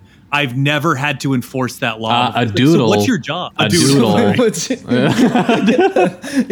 like, you've been here for 50 years. Trademark tune. Come on, man. Sorry. But it's true. So, like, what's your job? What do you do on a day-to-day basis? You just walk around and hope that you don't see any two beings having sex. Like, I just, like, that's the only. It does feel like that doesn't seem like the only problems that Cool World has. Like, that bunny got fucking abused, man. You know, and because there's other cops. Like, because then the bunny can go to those Keystone cops whose job is to like die, to like get into a car chase and die. Like, that's fine. I guess that sort of makes its own amount of sense. But it's like these little things with like Holly saying, it's like, I've always wanted to do it with annoyed. Because when doodles do it together, it doesn't feel like anything. It's like, Jesus, that's hell. That sounds awful. I can't blame you for wanting to fuck annoyed now. And then the script like holds her in disdain. Yeah, it's like she's a villain for wanting to have sex. It's like, what? That's not fair. Well, I want to have too. sex. Like, the way it starts, like, she's kind of more, I guess, built to be like sympathetic and empathetic in a sense where it's like you could understand wanting to feel those feelings and she's like, I want to touch something real, you know, I want to really taste something, you know, I want to have this experience that like maybe Gabriel Byrne as Jack Deebs can give to me, because he's a horny cartoonist who, you know, in prison for murdering the man his ex-wife was having an affair with, I think it is suggested. Yeah, I think so. And it's suggested, I guess, that he's been drawing Cool World, you know, and he's invented it while he's been in prison. But it's also suggested that like Hollywood has been like giving him visions in prison, so that he's just drawing what she's been giving him, so that she can seduce him in, and he's just been putting the visions on paper, which then everyone has been kind of like buying it into. And I do kind of like the idea, and I think Bakshi maybe could have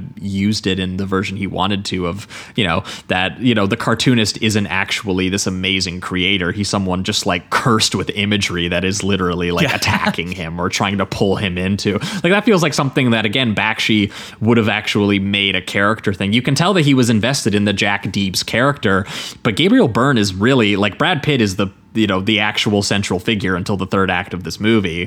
Jack Deebs feels like kind of like he shows up at one point because, you know, he's a tool for Holly, who wants to have sex and, you know, wants to break the rules, but he shouldn't break the rules because, you know, Brad Pitt, what's that other line he gets to? Keep your pencil in your pocket or I'll slap you around and make you piss like a puppy. Yeah. You know? Yeah. And it's just strange too, because like with Holly's character, she's at first, you know, kind of sympathetic, and then at the end, she's just looked at as the complete villain of the whole thing that's brought like chaos to everything because she wanted to, you know, try being with Annoyed. So it feels just a little strange in that sense, and I never really knew exactly what he was trying to say. Strangely kink-shamey for Ralph Bakshi. Absolutely, you know? Yeah, it's like, come on, Bakshi. Sex negative movie. It is, strangely enough. Yeah, it is probably his most like sex negative film, whether he meant to do that or not. It just seems completely unfocused with its narrative, and I don't, entirely know what he was going for by the end of it. It really feels like it doesn't mean a lot or much of anything. By the end of this film, and I feel there's ideas leading up to it, but then it's nothing. I definitely feel for Bakshi because he's hobbled a little by Who Framed Roger Rabbit. It's like, it almost feels bad to root for, because it's like, oh, you don't want to root for the rich kids across the lake, you know? Like, yeah, exactly. Zemeckis got everything he asked for. He got this huge budget, huge release, critically acclaimed, like, and they were able to use Mickey Mouse in the movie. Like, come on, like, of course that movie was a hit. Yeah, and Bugs, but like, of course it was good. And then Bakshi, who has to come up with all of these brand new characters to sort of like compete in this sort of Toontown like space, is like, Holly is a somewhat compelling character in this sort of like femme fatale, Jessica Rabbit model. And what's the Nails? I do like when she's introduced doing like this hellish trance-like dance in front of what is like 100 Tex Avery looking howling wolves. He definitely just stole that thing, because it's so funny how all of them are all just like hooting and like staring at her and entranced by her obvious sexual magnetism. Because this ultimately is a movie about a guy who really wants to actually fuck Jessica Rabbit, and you will be surprised at how formally not unhinged the movie is, considering that's what it kind of is about. Yeah. I know, it's like I almost want to just go back in time and tell Paramount, it's like, hey, your movie's going to be a huge bomb regardless. Can you just let this guy go nuts? Yeah. Yeah. Yeah. And just like get off his back. Do a little better. Yeah, it'll be more interesting at least, because it's she's got Holly, and she's introduced dancing to this like Thompson twins like play with me like industrial song, like it's like very unappealing and sort of intimidating. But then all of the like her, what do they call them, like the hoodlums, like the goons, like her gang. Yeah, her little guys that are like sort of Slash, who's like a little like purple like monkey like dude who wears a baby diaper, has a giant head, has Freddy claws for some reason. He's just they're just like a collection. It's just like Bakshi just put like intimidating details. He just like put it into a blender and divided it up into like 4 characters. It's like one of them's like tough. It's just like there's not enough. You don't really get to like spend enough time caring about the doodles. Sorry, I don't want to eat shit again. The doodles. You don't like. Yeah, that's right. You don't see them be funny or charming, or like you don't care about them ever. You care about them so little that I called them tunes, like a fucking yeah. No, there's so little personality. Well, because they're such an afterthought. They're so clearly just like, animate. Like some of them are fun and unconventional and charming to look at, because it's like, they let an animator just like make some random fun. But ultimately, it doesn't have that control. It doesn't have that sense of like, that passion for we're really going to construct this thing to the most expert degree we can. It's just, it does feel sort of random and kind of mismatched, and because again, some of the pure animated stuff in this movie, it's not like bad. Like I think the cop car chase, the weird like colorful sci-fi dystopia backdrop, some of them look really cool. That ridiculous Sex on Wheels song while they're doing one of the chases is pretty hilarious. The one character in this who actually does stand out to me, because it actually felt like it might have even been like a Toontown character, is the little rotary telephone who gets super stressed every time he starts ringing and actually has to do his job and actually like go and give Brad Pitt the phone. Like like they clearly wrote a little tiny cute character who would have an inner life of being like, oh my god, I'm ringing, oh my god, I got duty calls, like that's funny, and it's crazy how little of that there is, and when it is there, it does feel like it's just kind of like a random mismatched thing. The sequence of the movie that I realized what was going wrong is actually the sex scene itself. Because this is the scene that you imagine in Bakshi's movie would be like incredible, and it would be explicit, and it would be especially ridiculous. Finally having the scene where it is literally a human being fucking a cartoon. Like this is his dream. Yeah, this is it. He would go all out, and it would be transgressive. It would be this transformative experience. Like if he was doing it in his Fritz the Cat era, like this would be the craziest thing anyone has ever put on screen. And what do they do in this? It's just slow, like slightly implied in some cutoff shots that the Kim Basinger cartoon is having sex with great Gabriel Byrne, and they're breaking all the laws. Because again, even to have the visceral impact of them breaking the laws is kind of essential to the story that they're telling. So it's crazy that they don't actually do any of this. And then they cross-cut to this gag of all these characters you don't care or know anything about, like just trying to do like the slapstick bit where they're trying to like watch. So like Holly promised we could watch. So they're like, building up all of these, objects so that they can climb up and get a view in the window. And I was sitting there going, man, that is where you can tell that, you know, the studio writers went, what if the cute cartoon characters were doing a slapstick gag where the, you know, it was all about could they watch the sex scene, and it wasn't actually about the insanely transgressive, transformative sex scene that like defines the entire movie is written about, you know? Yeah, like this is the moment, and it's the Bakshi moment. So it's just wild that they undercut it with that kind of stuff. That was kind of one of the examples I was talking about earlier, where things just feel kind of like an afterthought or disconnected in that way, and they're just kind of taking away from the scene that you should be focused on. This should be hornier. It should be crazier. Absolutely. You know, this is Bakshi, baby. What are you guys doing? There's also some like some dialogue every once in a while that I kind of enjoy, but then again, there's something that immediately precedes it that kind of just cuts it away. Like there's a line that I think Holly says, where she's like, I'm made of ink, but I'm no dream. And I'm just like, that's kind of cool. Yeah. And then the moment after that, she says something like, welcome to the longest dream that you'll ever have, or something. I'm like, but you just said it wasn't a dream. And that doesn't have any connection, or like, it's not a play on words. It's just like a legitimately contradicting line. So I don't know. There's certain things in here that are almost like smooth and then not. And then it's very strange. The movie we're watching is like the 40th draft of, you know, just like a million like studio notes that were just like, hey, can we clear this up? Remember, I'm not bad, I'm just drawn that way. Can you just put like 10 lines like that and just make Holly say, doesn't matter if it relates to anything. Right, exactly. It just needs to be mysterious, and it doesn't matter if it literally contradicts the line said immediately before it.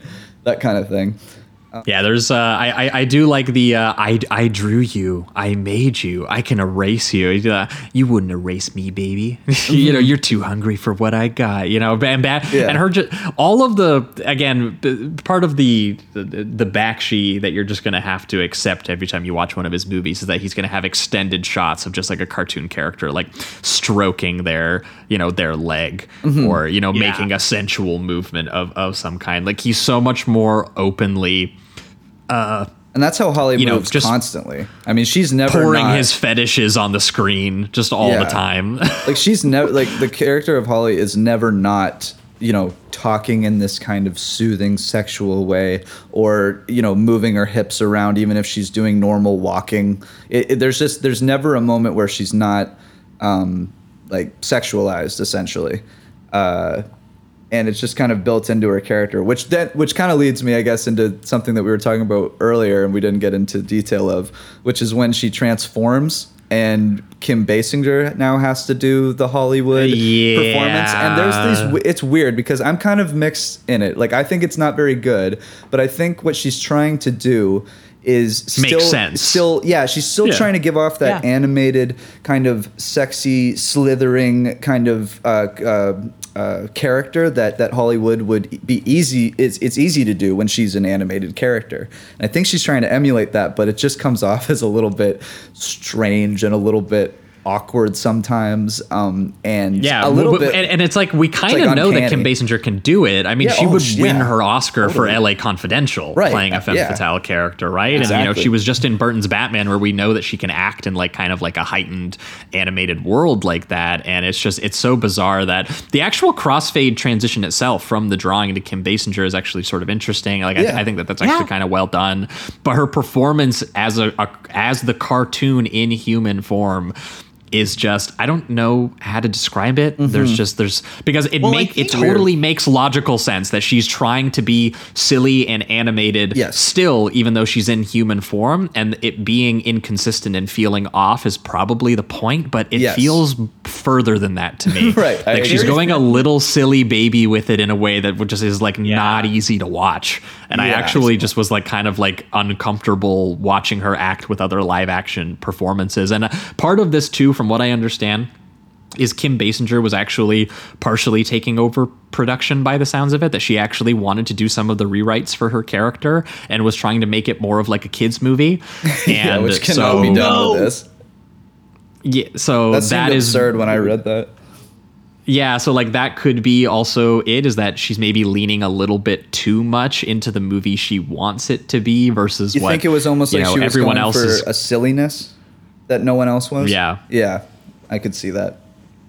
I was gonna say, so I don't know. It's weird. Yeah. She was clearly rotoscoping Holly when Holly was animated. Like Holly no character in this movie moves like Holly does. You know, she is absolutely obviously rotoscoped. And I think it's cool. I think it sort of like works really well, and it sets her apart from a lot of the other doodles. Because she feels more adult, she feels more human, she feels like you can sort of understand why she would long to leave this world and go with people who are more like her. But then when the switch happens, it is this bizarre, because you're right, it's not even like she's giving the same rotoscoped performance. She's just playing a new character all of a sudden. Yeah, that's a good way to. Yeah, that's a good way to put it. There is a little bit of a disconnect between the cartoon Holly and Kim Basinger's Holly, in the sense that it's like she didn't quite capture the same essence, I guess. I don't know. It is weird when she makes that transition. It's a noticeable change. What we're saying, 3 guys on a podcast are saying that a real woman is not as good as a cartoon, ultimately, is what I want everyone to take away from this. That's right. Start your I've said it before. Kim Basinger, do better. Look more like Hollywood. You know, come on. Although I will say some of the more amusing parts are Kim Basinger in the ridiculously sexualized outfits in the real world, and with Gabriel Byrne like introducing her to like her neighbors, and you just have Kim Basinger being like, "I'm real." Yeah, like the ridiculous outfit. Like there's some stuff that kind of works about it. Like again, conceptually this works. You know, totally. I don't want to just say like we're like shitting on Basinger here. I think it's mostly in the first, like the initial transformation, and then when she gets into the real world and she's interacting with more people. Like I didn't think the like the stage performance that she does to kind of show off her skills in the real world, I think is pulled off decently well. And I did find it funny that she keeps turning into like a clown version of herself because, you know, they can't quite be in the real world. It's like unnatural for them or something. So yeah, it's not to say it's all a loss. I just think that first initial thing is kind of strange. I can definitely see from her performance the movie she was imagining in her head, you know, that she was trying to take over. And I don't like it that much, but I get it. You know, I think it's like a completely like it has the right to exist. Like I can see what that would be and everything that's going. I do think it's like it's just not in conversation with the rest of, like, maybe there's something to say there of like, oh, she's too realistic when she's a doodle and she's too cartoony when she's annoyed, but the movie never really rises to that, you know. It never That's really the thing rises too, to the right? level. Yeah, you can't. It's like we were saying with Brad. It's like you can't even blame both these stars in a sense, because it seems like everybody on set was just doing their own thing in a way. It's like they had their own idea. We'll fix it all in the animation process. Don't worry, it'll all make sense. Yeah, it does feel like that. Like they all had their own vision of what this was supposed to be, and then in post they tried their absolute best to put it together.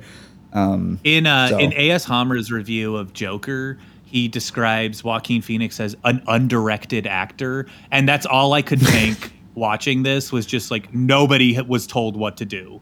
And there are like Charlie Adler does the voice of the Spider, who's like Brad Pitt's like sidekick, like the like sort of the Baby Nails. Herman sort of.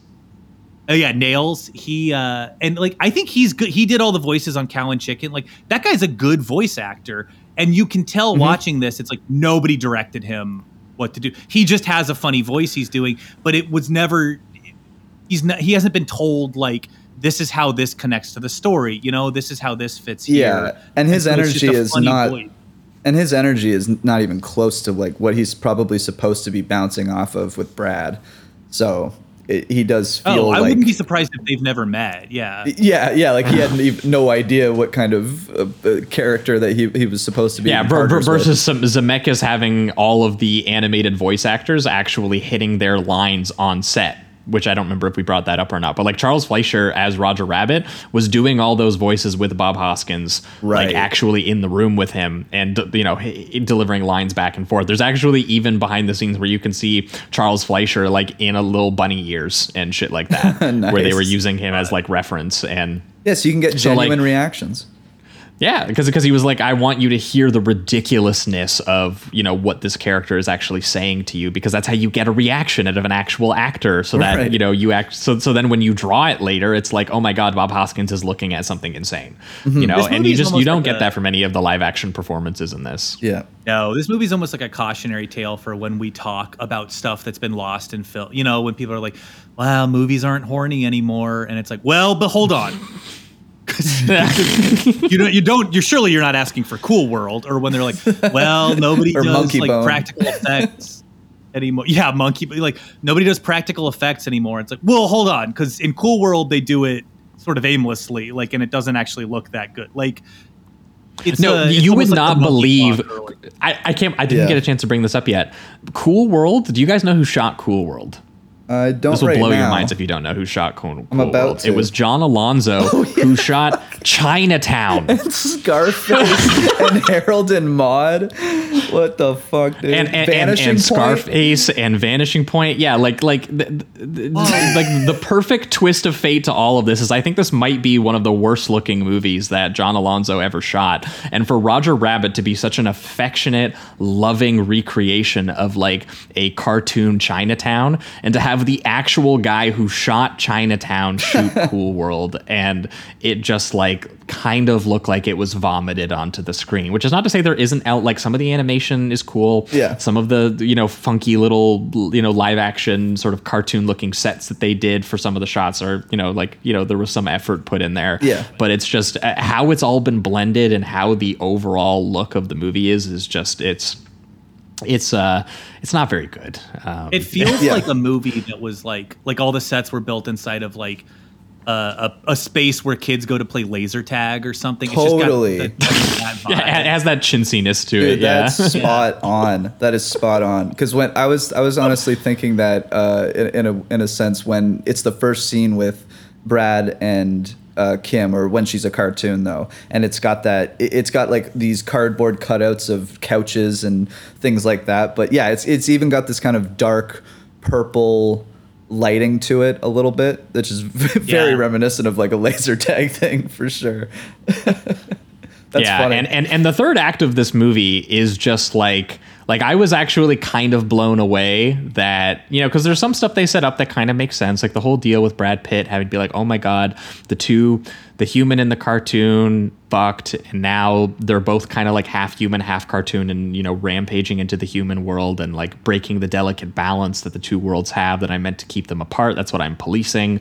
And, and he's trying to also explain to, Lynette or whatever that, he doesn't actually want to go back. Like he may be human, but, it hurts over there. It's lonely over there. There's war over there, which is, again, a thing it just never really actually follows through on. But you could imagine a version where Bakshi actually leaned into that darkness of like Brad Pitt escaped to the Toon World because, he didn't want to, he couldn't cope with this real life thing. But I was just blown away that the rest of the movie is genuinely generic PG movie, kids movie tidy up, where it's like Holly is hunting for a spike at the casino, which might accidentally, like blow up the two universes and like complete her transformation to human, or like unleash all the cartoons into the human world. And it's just Gabriel Byrne and Brad Pitt have to team up to stop her from doing that. They even throw in like a kids movie teen girl next door character who's there to like tag along with the hijinks. She's like, I have a car, I can drive you guys to the casino.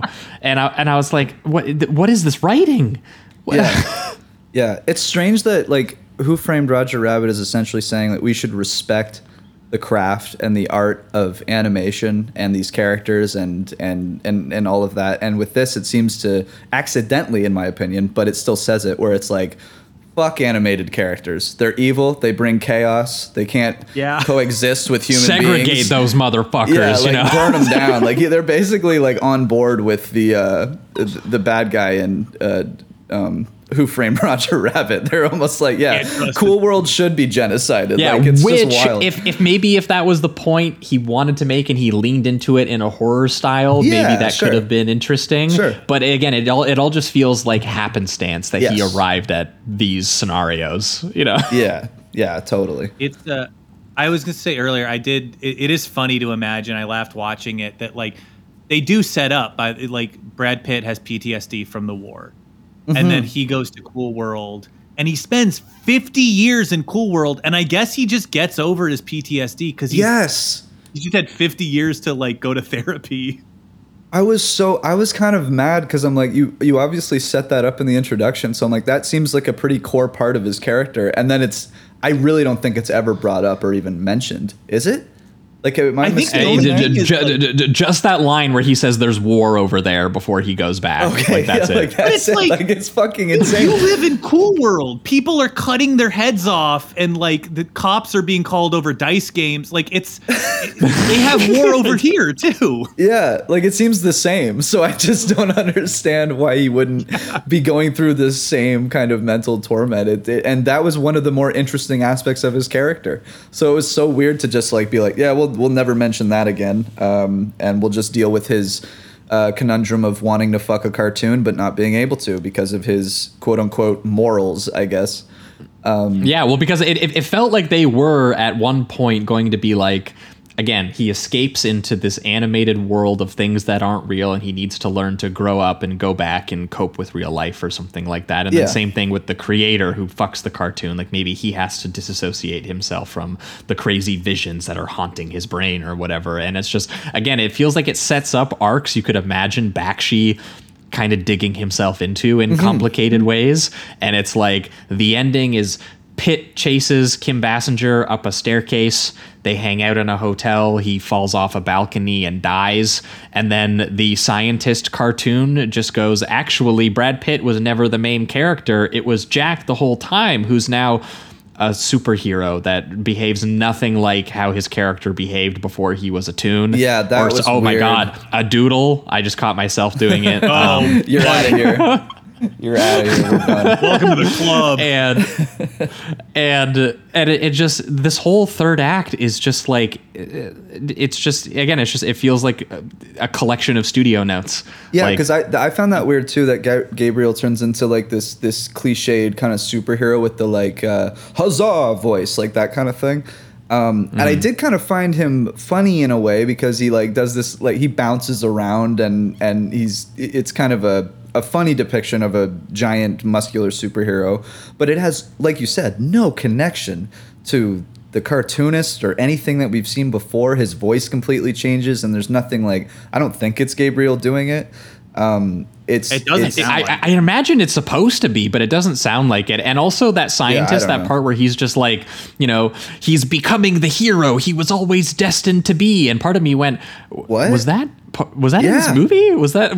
Yeah, that seemed like it comes from a different movie. Yeah, that seemed like a studio wrap up too, where they're like, well, we need a designated obvious hero, so we'll just literally have a line that's like, make it the horny cartoonist who the movie was clearly written to be critical of at a certain point, because it was supposed to be a movie about his half cartoon son coming back to kill him for abandoning him. You know, like it's just, and instead they were just like, what if we just made like a really bad Gremlins sequel? Where like just all the creatures got out into the real world, they're maniacally laughing, they're causing chaos and doing antics, and you know, there's a couple, you know, attempts at gags that you could see being kind of like funnier if the comedic timing was there, like the casino blackjack table when all the humans start turning into doodles, and like the guy's like, hit me, and the guy just punches him in the face. You know, you could imagine if it was like Popeye doing it or something, that could have been funny. Or they recreate the dogs playing poker, because the casino, all the guys playing poker at the casino all turn into doodly dogs.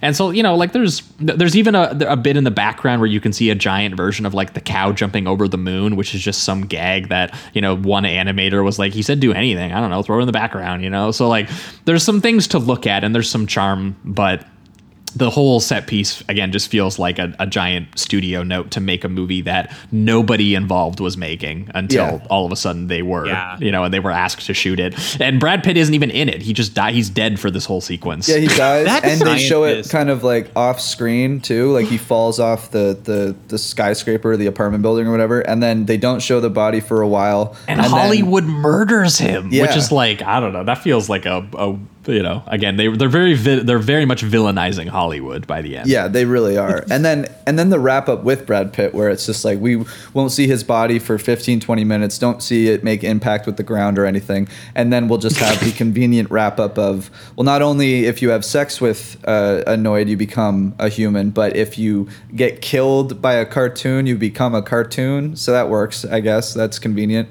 And he is able to, actually have sex with his cartoon girlfriend this whole. The rules are not as established in as economical. And once again, they feel like an afterthought. Yeah. So that's a clean wrap, but we need Brad Pitt to come back because that would be he's our star, I guess, or whatever it was supposed to be.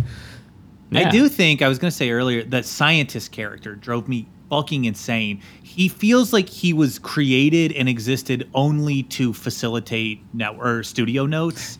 Yeah, they were to get to one place to the other. Yeah, how did Brad Pitt get here? Okay, we'll have a scientist say, this is interesting. It's like, and then the scientist put a spike in the casino, and that's the thing that is like maintaining the two worlds, Yeah, and he doesn't. Once again, it's the same thing with a couple other characters. He doesn't show up. He shows up at the beginning to facilitate the transfer, and then he shows up at the very end to once again continue the plot. Become the hero you were destined to be. Yeah, to give the exposition of what we were supposed to care about this whole time. Apparently, yeah. So it was. He's bizarre. Yeah, he's just. There's a lot of things in here that are studio notes, and it's very obvious. Some of the time you can like mask these things a little bit better, but this one just you almost see the producer like slapping it onto the screen in front of you. Yeah. And no one spoke up to any producer and was like, you do realize that by combining Bakshi's weirdo perverse shit and your generic studio notes that you are ending on the happy ending being that, interracial relationships are bad and the world should stay segregated and then what? A pencil dick line followed by a David Bowie credit song for some reason. Yeah, and the relationship with the cartoonist and Holly is really strange, established at the end too, because he's the superhero guy now, and he's whatever, saved the day or some shit, and he's looking for like a house, and he's really enthusiastic, and Holly is not at all, and so now she's just in this like forced relationship with this overly excited muscular superhero guy. I don't even get what's being said there, if anything's being said. It's just very strange. It also drove me nuts. That superhero doesn't look like Gabriel Byrne. I know. It doesn't feel like they're exaggerating his features in any sort of way. It's just like a new guy. So essentially, Gabriel Byrne's soul is dead, and this new avatar is just taken over. Like that is kind of what it feels like. Yeah, like they've just completely destroyed whatever human soul he had, and now this is like it's taken over, like an alien or something.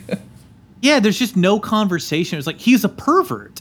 Turn him into like R. Crumb or something, like turn him into like have him turn into a pervy cartoon. There's certainly turn him into that French cat or that French skunk that like was a total perv. Yeah.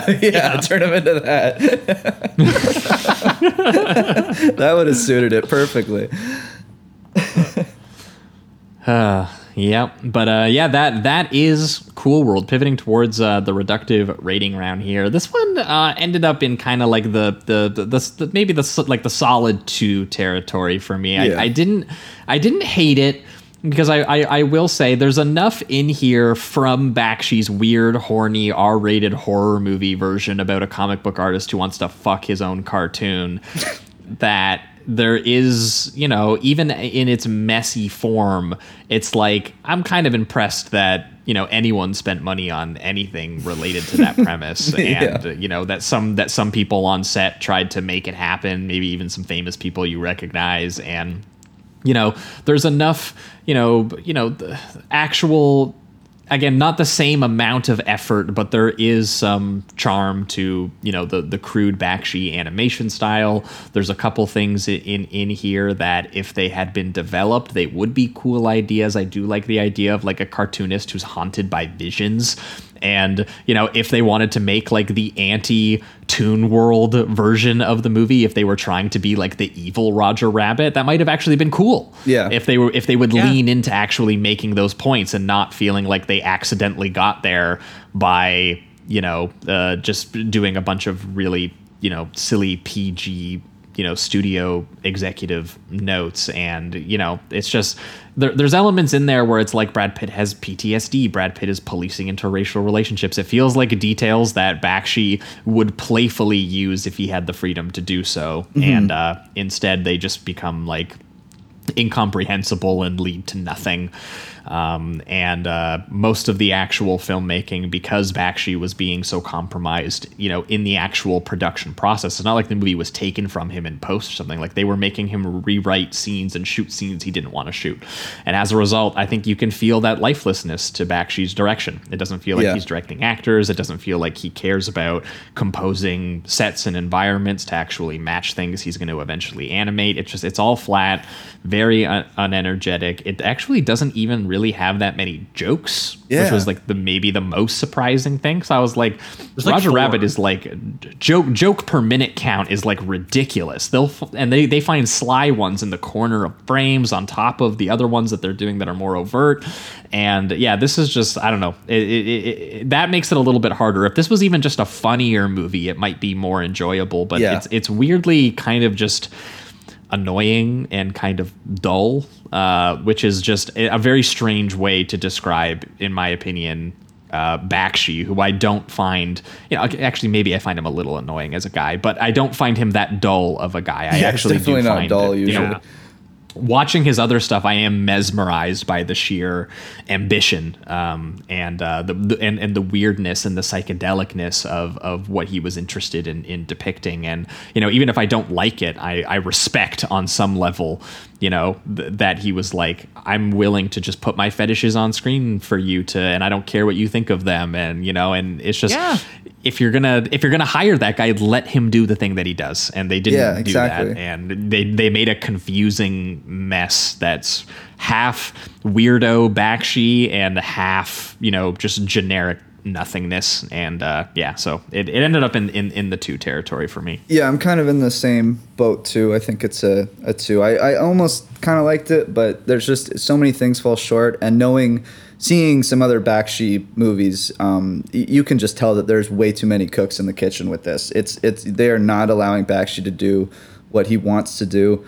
And I can kind of exactly. And I can kind of understand like being a little bit cautious about Bakshi. I do understand that, but in that case, it'd be like you said, why the fuck would you hire him then? If you're not gonna hire the man. Why would you say yes? He came to you with this script and you said yes. Yeah, exactly. Like that's actually what happened. Yeah, he's like, I have an idea for my Roger Rabbit. Let's do it. Yeah, signs went up. It's ridiculous to hire an auteur and then be like, now just do like the generic shit that we tell you to do. It's bizarre, and I don't know why studios do it. It's just always mind-boggling to me. But they love doing it though. They still do it all the time. I know. They still do it. To this day, they've never learned their lesson. Yeah, but you can still see a little bit of that Bakshi charm, and like his animation is in there. Those kind of ideas are there, and I do always love seeing that. It was kind of still fun to watch. Brad Pitt try to do this kind of like noir detective thing. It doesn't really work, but it's interesting to watch. Like there is one line at the end, and I'll say it, rotoscoped Holly, kind of a good character. I think it would work in another movie. I agree. I just don't know like where they went with her in the second half, but I agree that I think her setup is very interesting and cool. And I do like it should have been sex positive. Yes. She should have like blown up the world in an orgy, and it should have been the greatest, most psychedelic, amazing thing. And everyone was like, wow, we should leave the world this way. That should have been the story. Exactly. It should have ended. That's exactly. It should have ended with a giant orgy of cartoons and humans just going at it worldwide. And that should have been the end. But instead, it's the opposite. It would fix his PTSD because it would create world peace. Yes. Like, we're writing this as is. This is so much better. Like, holy hell. Come on now. We need to remake Cool World. PTSD goes away if you get it from a war and war is abolished. You no longer have PTSD. Yes, there you go. Exactly. And all you have to do is everyone fuck. Yep. Yeah. Giant orgy. That would help it. I guarantee it. Which actually, weirdly enough, I think was the thesis of that movie Sausage Party, which wasn't very good. So maybe we're in a bind, actually. Yeah. You know what? That's exactly correct.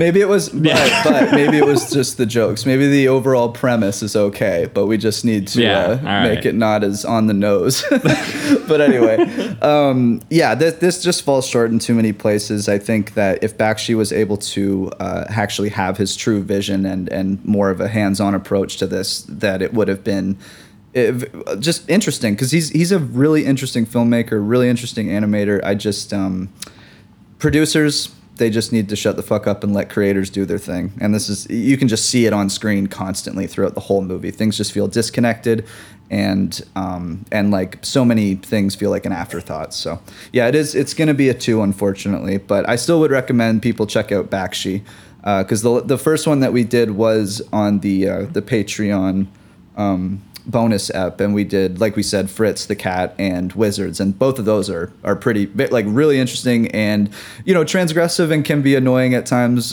depending on your outlook, but there's just there's actual heart and authenticity, and you can tell that Bakshi had his full vision there, whether you love it or not. It's recommend Bakshi, but just not necessarily recommend this. Maybe just for the spectacle of it and just that it's an odd novelty, but I don't think it's very good. Yeah, for you, Branson. I gotta agree. I'd say if you like Bakshi at all, if you haven't seen any Bakshi, you watch this, and you liked it even a little bit, you're in luck. It all gets better. Yeah, it's all uphill from Cool World. Yeah, I'm gonna give this. I'm so agnostic to star ratings, but I'm gonna give it a 2.5 because. I'd say it's earned it for me, at least, of like, it makes me red in the face furious for all the executive meddling that happened for this. It's just like, maybe it would have been great. Maybe it wouldn't have. I just would have loved to know. I would love to have seen what it could have been. It's a mess. It's muddy. Nobody is directed in a fair way, but still at a certain point, I've seen this. I think this was the 9th time I've seen this movie. Like, I can't lie. It's like I am always drawn back to it. I do watch it a lot. I think it's a really interesting movie to look at. And it's like, I like, as frustrating as this movie is for me, it is a headspace I sort of like to visit pretty often. So I can't go lower than a 2.5. That's as low as I can go. And that's where I'm going.